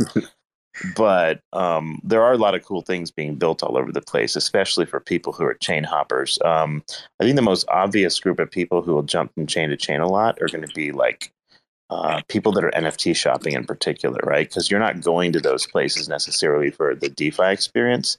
You might be going there because you like the art on certain chains or certain projects, right? Right. Makes sense. Right. NFT people are all in it for the art. Or whatever, right? Or the speculation on art, whatever it may be. I tease, but yeah. But there's more likely a reason to hop around, right? Because like imagine if you had a similar like DeFi experience or protocol on one chain, you may not jump to the next and the next unless you legit are just an LP provider and just farming wherever, right? Like I can understand that. Yeah, I'd say with Luna, I just pretty much stuck. I mean, I still bleed into the Cosmos, but once I got over to like IBC and Luna, it was pretty much game over for me. I had my toes dipped in Solana and definitely heavy in ETH, and instantly pulled everything out. Lately, one of the reasons I haven't been jumping around too much is because there are particularly very important projects coming out on Terra itself. The tokenomics, if you release something on Terra, it's got to be pretty damn good, because like the Terra community is just ultra critical about token economic design because Luna is so good. So if you come and just jack around on Terra, like no one's going to buy your shit. That's what's going to happen. So I think that makes a sort of like vetting process where it makes a protocol maybe hopefully think twice. And as a result, you're getting some half decent token revisions, and almost every protocol on Terra whose tokenomics are not perfect are working on ways to make them substantially better and more investor friendly. And as a result, you're noticing that a lot of like the Terra alts have been going up. And the last several months, we've had an opportunity to like, grab quite a few of these quite cheap. And that's another reason why I haven't been jumping around for the last few months. I'm really glad you explained that, because I had been, that was a question of mine I had for a while, was because, if you've ever played around on Binance and all, so many Ponzi's and scams over there, and then you come over to Terra, like you were saying, the standard on that protocol, on that chain is just insanely high. It's like, and I was just curious, like how Do created that culture on his chain, and just, I was, it intrigues me to see. I expect other chains coming out later to trying to somehow he was able to attract like some kind of higher level sort of intelligentsia and a lot of maybe like serious VC money, like whether it was Delphi incubator projects, whether it was like GT Capital, whether it was like Jump. And then if you notice like the big Luna sale when they went to buy a bunch of Bitcoin for LFG back in what month was it? Maybe I forget, like in the last few months. Then like Three Arrows Capital and a whole bunch of other big boys like Arrington and whatnot. And a lot of people went and bought Luna at that time. And then there's also, of course, Galaxy Digital was an early investor. So a lot of the people that sort of bought into Terra are the more serious, more longer term vision crowd. Not so much the short term pump and dump VCs also. That helped the price too. Whereas on Solana, you had some serious pumping and dumping of a lot of projects, which was really quite miserable. And then Binance Chain was just, for some reason, it was like international scam central for some reason. Well, Binance Chain, I think, is like a little even more explainable. Like a good developer can look at what Binance Chain is, how it is literally a neglected, worse, like more centralized version of a Cosmos chain. And just why would you build on that when there's so many other options? So just by that merit, but them also being big with the name of Binance and obviously going to have a popular chain, it just kind of statistically, most of the people building on it are going to be in it for the short-term scam and rug pull and casino. Yeah, it was a very strange thing. But yeah, there was this weird, like, also because you had to do Rust first, I think that created a gateway for maybe more serious developers originally, and you couldn't just port over some sort of like previous EVM compatible scam project and just change the graphics and then like just dump it on there, right? You had to sort of start from scratch, which I think created a little bit of like a barrier, but I think that barrier won't last. Like you'll have a bunch of scams coming soon enough. Don't worry. Did you see? Speaking of Terra alts, the Astro booster, like their kind of thing with what is it, Orion or Orion Money? Yeah, there's I think like five. Now there's five. I guess companies, for lack of a better word, 5 protocols that have decided to join in the like Astro war, so to speak, sort of like the Curve War. And that's Orion announced something lately, Orion Money. The second one was and Orion's actually a Delphi project too, if I'm not mistaken, but whatever. Anyway, Orion Money, there's Retrograde, there's Reactor. Apollo DAO is acquiring some Apollo token, and then White Whale also announced that they're going to be involved. So that's good. You want at least 5 or plus protocols who are acquiring Astro tokens. So it's not like one monopoly. Which of these groups is going to like take over? I don't know. I don't know exactly. I saw with Orion that they're like doing some crazy boosted liquidity pools or something, but then you can also like stake in your NFTs and like get even more of a boost, and you can also like borrow off your Terra NFTs now too.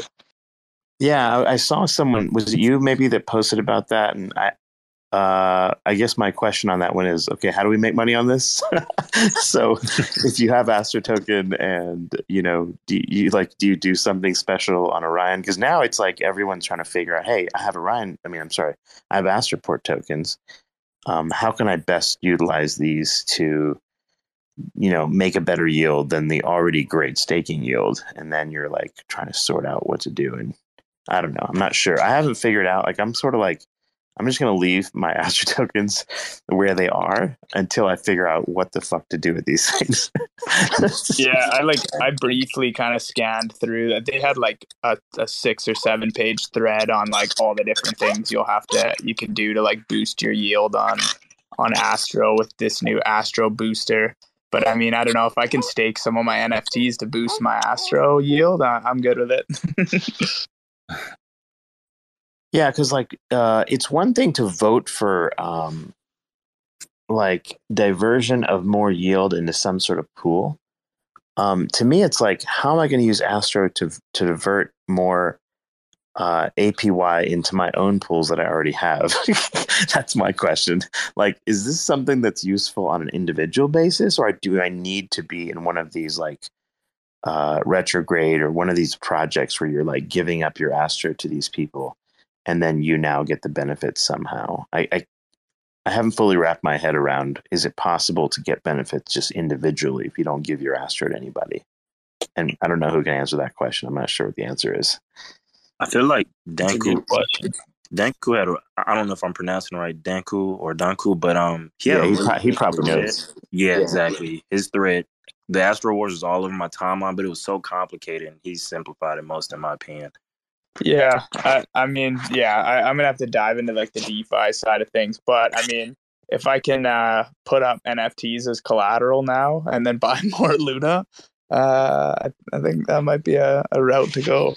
You're gonna go ape into some more NFTs, or is that like a specific Orion NFT they're talking about?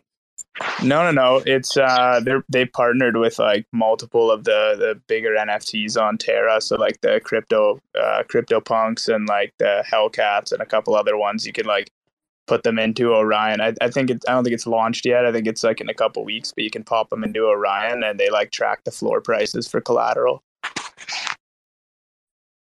Huh. Interesting. But what does this have to do with Astro then?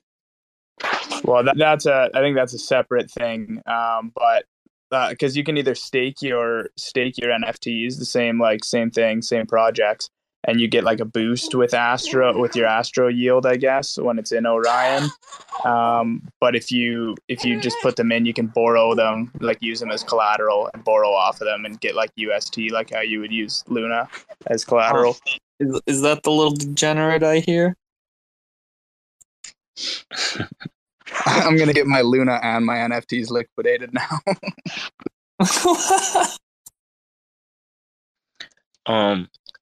I guess more on like the Terra and UST domination. So like like how we got like Nebula basically allowing us to have like almost like indices, and then we have Vertex protocol coming out to bring like Forex over. Are there any other protocols that you all know that are I'm not sure, I'm at a loss of words exactly, but things that, because I really believe like USD, if we want to really decentralize and get away from traditional finance, what are other aspects of just the financial market that are coming over to the Terra protocol that can be major? I still think that one of the biggest ones and one of my most favorite possible vehicles is going to be Nebula. I'm actually hoping that Nebula is like the end all be all, and I don't have to do anything anymore. Like I just park my shit there and then number go up. Right. Yeah. Yeah. Because if you're like multiple rebalancing of liquid staked assets, it's like, it's hard to beat that. You're getting all your staking rewards, plus you're getting like auto traded rewards with, minimal to any like fees. So you're getting like, imagine you're essentially getting all your staking rewards plus the benefits of counter trading the price volatility of those assets. I just can't imagine a whole lot better than that. Not to mention the basket of assets being Terra protocols like Prism. Exactly. It's not like a bunch of shit protocols. So it's like good coins like Astro and Prism and this and that, right, which are probably at near bottoms anyway, right, for the next 5 years. So the reality is that like you're getting stuff that's, at least from our perspective at this moment, are at decent prices, right, before they have gone crazy over years. So we're getting it not only early, but we're getting like more of them because of the trading behavior in the Nebula cluster, and you're getting liquid staked. Like I don't know, it's like that seems to me like as a multi-year thing, like such a clean possible sort of investment thesis to where it's like I don't even know how much more DeFi shit I really need at that point. Like that's it's like a fire and forget. Yeah, it's like the holy grail of fire and forget, right? Like what else do you want at that point? And so speaking of that, like I felt that same way about Prism when I found it. I thought that was almost too good to be true. Like even like I don't think I'll ever unstake my Prism unless the token's pretty damn awesome. Right. I mean, think about it. Like the amps and stuff is insane. And think about like the amount of amps you will accumulate over time if you never unstake your Prism. Yeah, it's just not going to me. No, I'm getting crazy yield off my Y Luna for starters, and then I'm taking that Prism token, and it's always off peg from X Prism, so I'm getting an extra like 4% every single time I'm swapping. And then, like, on top of that, the yield on the X Prism itself is crazy at like 15 to 20%. So the value of X Prism compared to Prism is just growing constantly. yeah, I mean, it's just impressive. That's all I can say. Yeah, not even mention the price action on Prism. Right? You can tell everyone is staking it, and no one's like, the price action is so stable and it's so early. Yeah, the staking rate's actually rising. I was noticing that today. It's actually started picking up again. How does on Nebula, like, how does the rebalancing work? Like, like just from a kind of a high view. Do you know? It's not using an AMM to trade it. What's happening is so people that are using the protocol are going to be incentivized, and I'm not sure exactly how, to rebalance the actual pool. So, for example, let's say you're doing a pool where like there's a 1% rebalance, meaning like let's say X Prism goes up by 1%. Something in the protocol has to have other people show up and add to the so let's say your X Prism value went up 1%. You're incentivizing people to add the other elements of that protocol. So, for example, let's say it's X Prism versus X Astro, and X Prism goes up by 1%. Then someone else has to come in and deposit X Astro. And I think you're incentivized by so that pool has some sort of token, right? Like the Lust token is the Luna AUST pool. It's the first one that's going to open up. Great name. So great name. And there needs to be like, there's no, since it's called Nebula Clusters, I was joking earlier, we need to have the clusterfuck token too.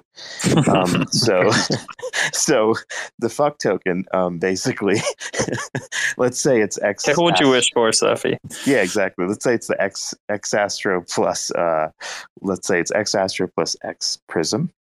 So, okay, so let's say the price of X Astro went up by 1%, and now you're incentivized to deploy X Prism on one side of the pool. So for doing so, you would get like more of the fuck token than had you just gone to buy the fuck token outright. So it's like you're discounted for performing the rebalancing function, I think, something like that. So I don't know for sure that's what it is, but I think it's something like that.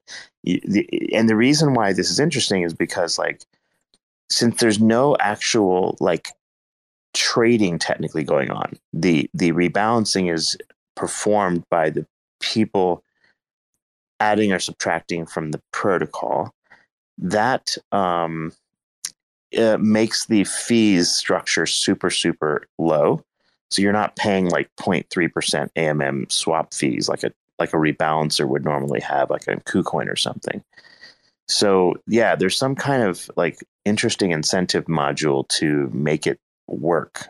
And anyway, so yeah, that's the idea. I think you're incentivized whenever something's off balance and it's not meeting the protocol goals, that you'll be incentivized to either, I guess, remove or add, and you'll get like an ARB of an increased amount of that pool token or decreased amount or whatever, a cheaper price to buy it, depending on what's you're doing. So there's some sort of fun to be had also with playing the ARBs on that.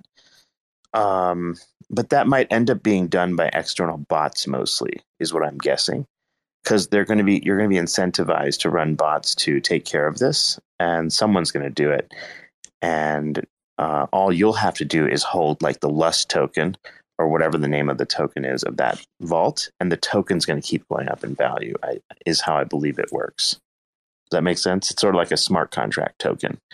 So like AUST, it'll just start going up in value as the like system accrues rebalancer value or whatever. So I don't know. We'll see how it goes. I'm excited. Yeah. Wasn't on my radar before tonight. I was gonna say, I feel like you and Lucky kind of just like find these like protocols and these different ways to make like little bits of money here and there, and you just say like, screw it, I'm gonna take a small portion of my portfolio and just see how it goes. Well, with net, like I've been asking for these like liquid staked rebalancer bots for a long time. And someone said, hey, look, I think what you're looking for is Nebula Protocol. It's going to do something like that. And I don't know how efficient it's going to be. And like, is it going to be as like I'm hoping that it provides like crazy APYs ultimately for if it is what I think it is.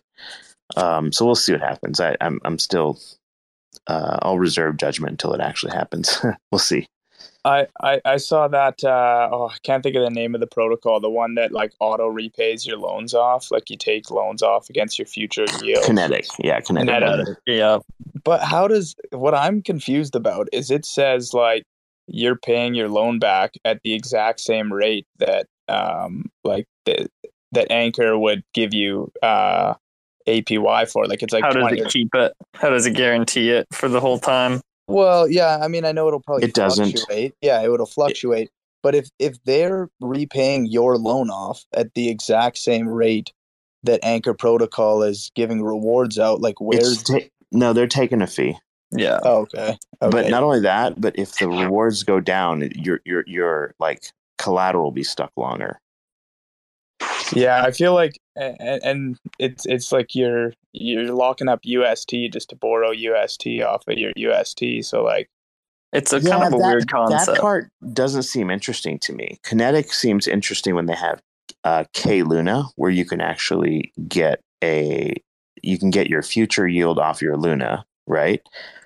Imagine taking the future yield off your Luna, borrowing that now, and then going and buying more Luna now. So you basically had a leverage play off your future yield. That would be impressive, right? And it's it's in a way risk free, at least as far as like a leverage without the risk of liquidation. Well, it's a liquidation free borrow is exposure, right? Yeah, that's something to be excited about. I mean, when I looked into it, all I saw was the UST, and I was like, "What's the point of like your UST is just going to actually go down in value over time?"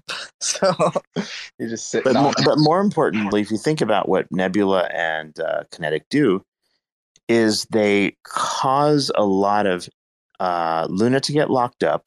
It gets people to buy more Luna. It gets people to sort of like, it's like a semi-staked position almost, right? Like you're just stuck there. So it reduces selling pressure. And then on top of that, if you look at like what Nebula does, if people are like arbing different coins and shit to kind of like make this thing work, it creates a bunch of trading activity, which then brings back value to like the Prism protocol or any other protocols like underneath all this shit, right? So then like here you are, the Astro token holder, and all these idiots that are like arbing whatever on Nebula are making you money because it's like causing transactional fees for your Astro token.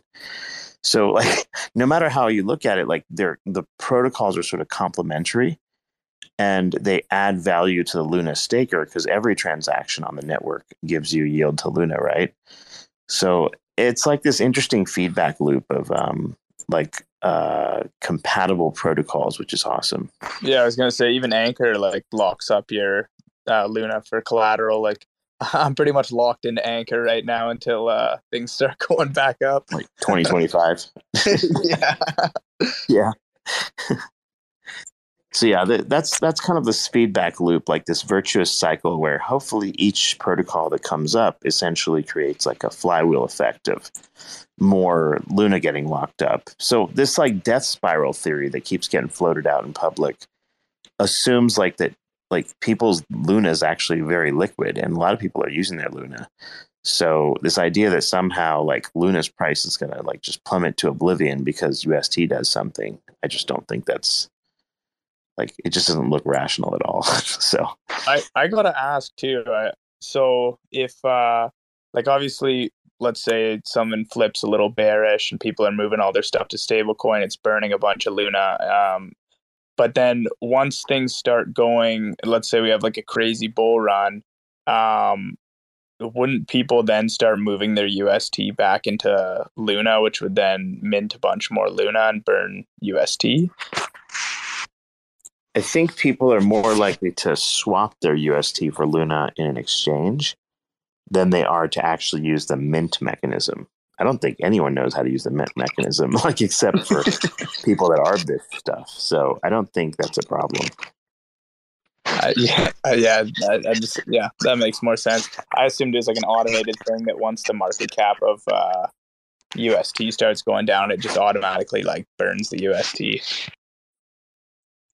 Yeah, it's going to be super interesting to see what happens to the value of Luna as the market starts turning upward, because Luna's doing pretty good even when the market is where it is. But if the overall market, like the crypto space, kind of like just gets its wings, in the next few months, you know how it is. Everything looks bearish, and then all of a sudden, like, DeFi summer shows up, and then all hell breaks loose, right? So these things last for these out of nowhere. It just sort of comes out of the blue, and everyone's all of a sudden excited again.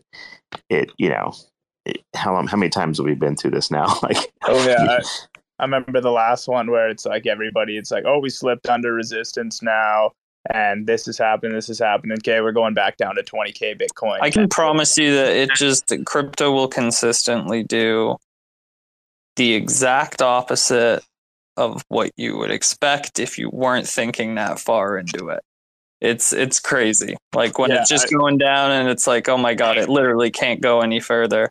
It's like, actually, yeah, probably can. It will rebound soon. And when it just keeps going crazy, like, this is insane. The top is that. No, that's probably the top. And then when everybody's like, oh yeah, we're breaking way down from here, and everybody's like on the charts saying 20K Bitcoin and stuff like that. That's and remember, that's not a coincidence. It's because the market makers, just people with lots of money, general free hand of the market, everyone coming together when. Well, and you got to think nowadays too, like every influencer is on YouTube telling like retail investors what's going to happen in the markets. Like smart money could literally just go look at those and do the opposite. Yeah, exactly. All right, guys. The YouTube crowd, like everything's going to zero, right? There's two sides of the YouTube crowd, right? It's everything to infinity tonight or zero tomorrow. Oh yeah, every single day there's a new bullish divergence that's taken Bitcoin to 100K. It's a funny space, but then the next day when it crashes more, somehow they have an excuse for why they were wrong. Yep. But all right, guys, I think I'm gonna shut this space down. I was gonna do a short night tonight. Now we're 5 hours in, so that's what the Cosmos will do to you. Hey, I appreciate it, man. I had to take care of the kid, and I'm like, fuck, I'm going to miss this space with Cosmos guys, and then baby's down now, so hopped in. But when we go this late, we do, like, at least we get some people who, aren't able to see time zone-wise or whatever earlier, so. I was going to say one last thing, too. It's pretty crazy, like, I remember when I was doing spaces with you guys, and there was, like, 10 people here, and now there's, like, such a blend of, like, Cosmos guys and Luna people, and, like, it's pretty sick. And I'm extremely impressed with the market recently at just the general continued community turnout, not just for these sessions, but just general engagement with stuff. Like, yeah, it's down a bit, market's down, but like not as much as I've seen in other ecosystems or in bear markets past or whatever. Like, community stays strong. But all right, everybody. Thank you. Thank you all for Join us again next week at 8 p.m. EST Wednesday. And then if you can't wait till then, we got a Friday, Saturday, and Sunday session. Check out Cosmos_spaces here on Twitter for the best way to stay up to date on everything. That's the best account to follow. And it also runs a validator now. So check them out on Cosmos Hub and a couple other chains. Just keep an eye out for them. Thank you for everyone who came up here, Tricky, Sephi, Degen, Nitigo, C3, everybody who's been up here tonight. Let me get Tim up here in case you got a quick question down to answer something. Last minute request. Better be good, though. I just clicked accept, and he's gone. All right. Going to shut it down. Everybody have a great night, morning, afternoon, wherever you are in the world, and we'll catch you next time. Thanks for checking out another episode of The Ether. That was part 2 of the 2-part Cosmonaut Bootcamp Q&A for Cosmos, recorded on Wednesday, April 27th, 2022. For TerraSpaces.org, I'm Finn. Thanks for listening. Sneaking through back alleys on a little cosplay. Broadway all day, looking like the wrong way. Resuscitating major players in the waiting room. Sifting through the paperwork while I be debating fools. Breaking rules, breaking bad, like we always wait for doom. Slayed a few in my early years, off beneath the shrooms. Sitting in the dark, waiting for the daily news to let us know what we should believe as the latest truth. Stay aloof, writing rhymes in the studio. Trying to keep it well lit like filming a movie roll. Sorting through support from your endorsements. Of course we're tripping balls, handed reports it. The latest proof ain't a way to move, change the view. Just a bunch of peckerheads living in a chicken coop. Picking at the dinner, finger licking like the plate is good. So kick it for a minute, then show me what that thing could do. 2 plus 2. Show me what that thing could do. 2 plus 2. Show me what that thing could do. 2 plus 2. Show me what that thing could do. 2 plus 2. Big thinking energy always gets the best of me. When I kick it in the lab, messing with new recipes. Gotta mix and match, flip the latch, letting rhythm scratch. Dope shit, spitting facts with my vision smashed. Big trip aristocrats, dishing out a list of trash. Missing wisdom, this fish is too big to catch. Better let the missus know where you hid the stash. Watch your next step, bro, before you hit the traps. Walking on eggshells, tripping over landmines. And I'm about done dealing with these damn lies. Man, I'm looking at this planet like a franchise. Chastised into digging holes in the back nine. The latest proof ain't a way to move, change the view. Just a bunch of peckerheads living in a chicken coop. Picking at the dinner, finger licking like the plate is good. So kick it for a minute, then show me what that thing could do. 2 plus 2. Show me what that thing could do. 2 plus 2. Show me what that thing could do. 2 plus 2. Show me what that thing could do. 2 plus 2.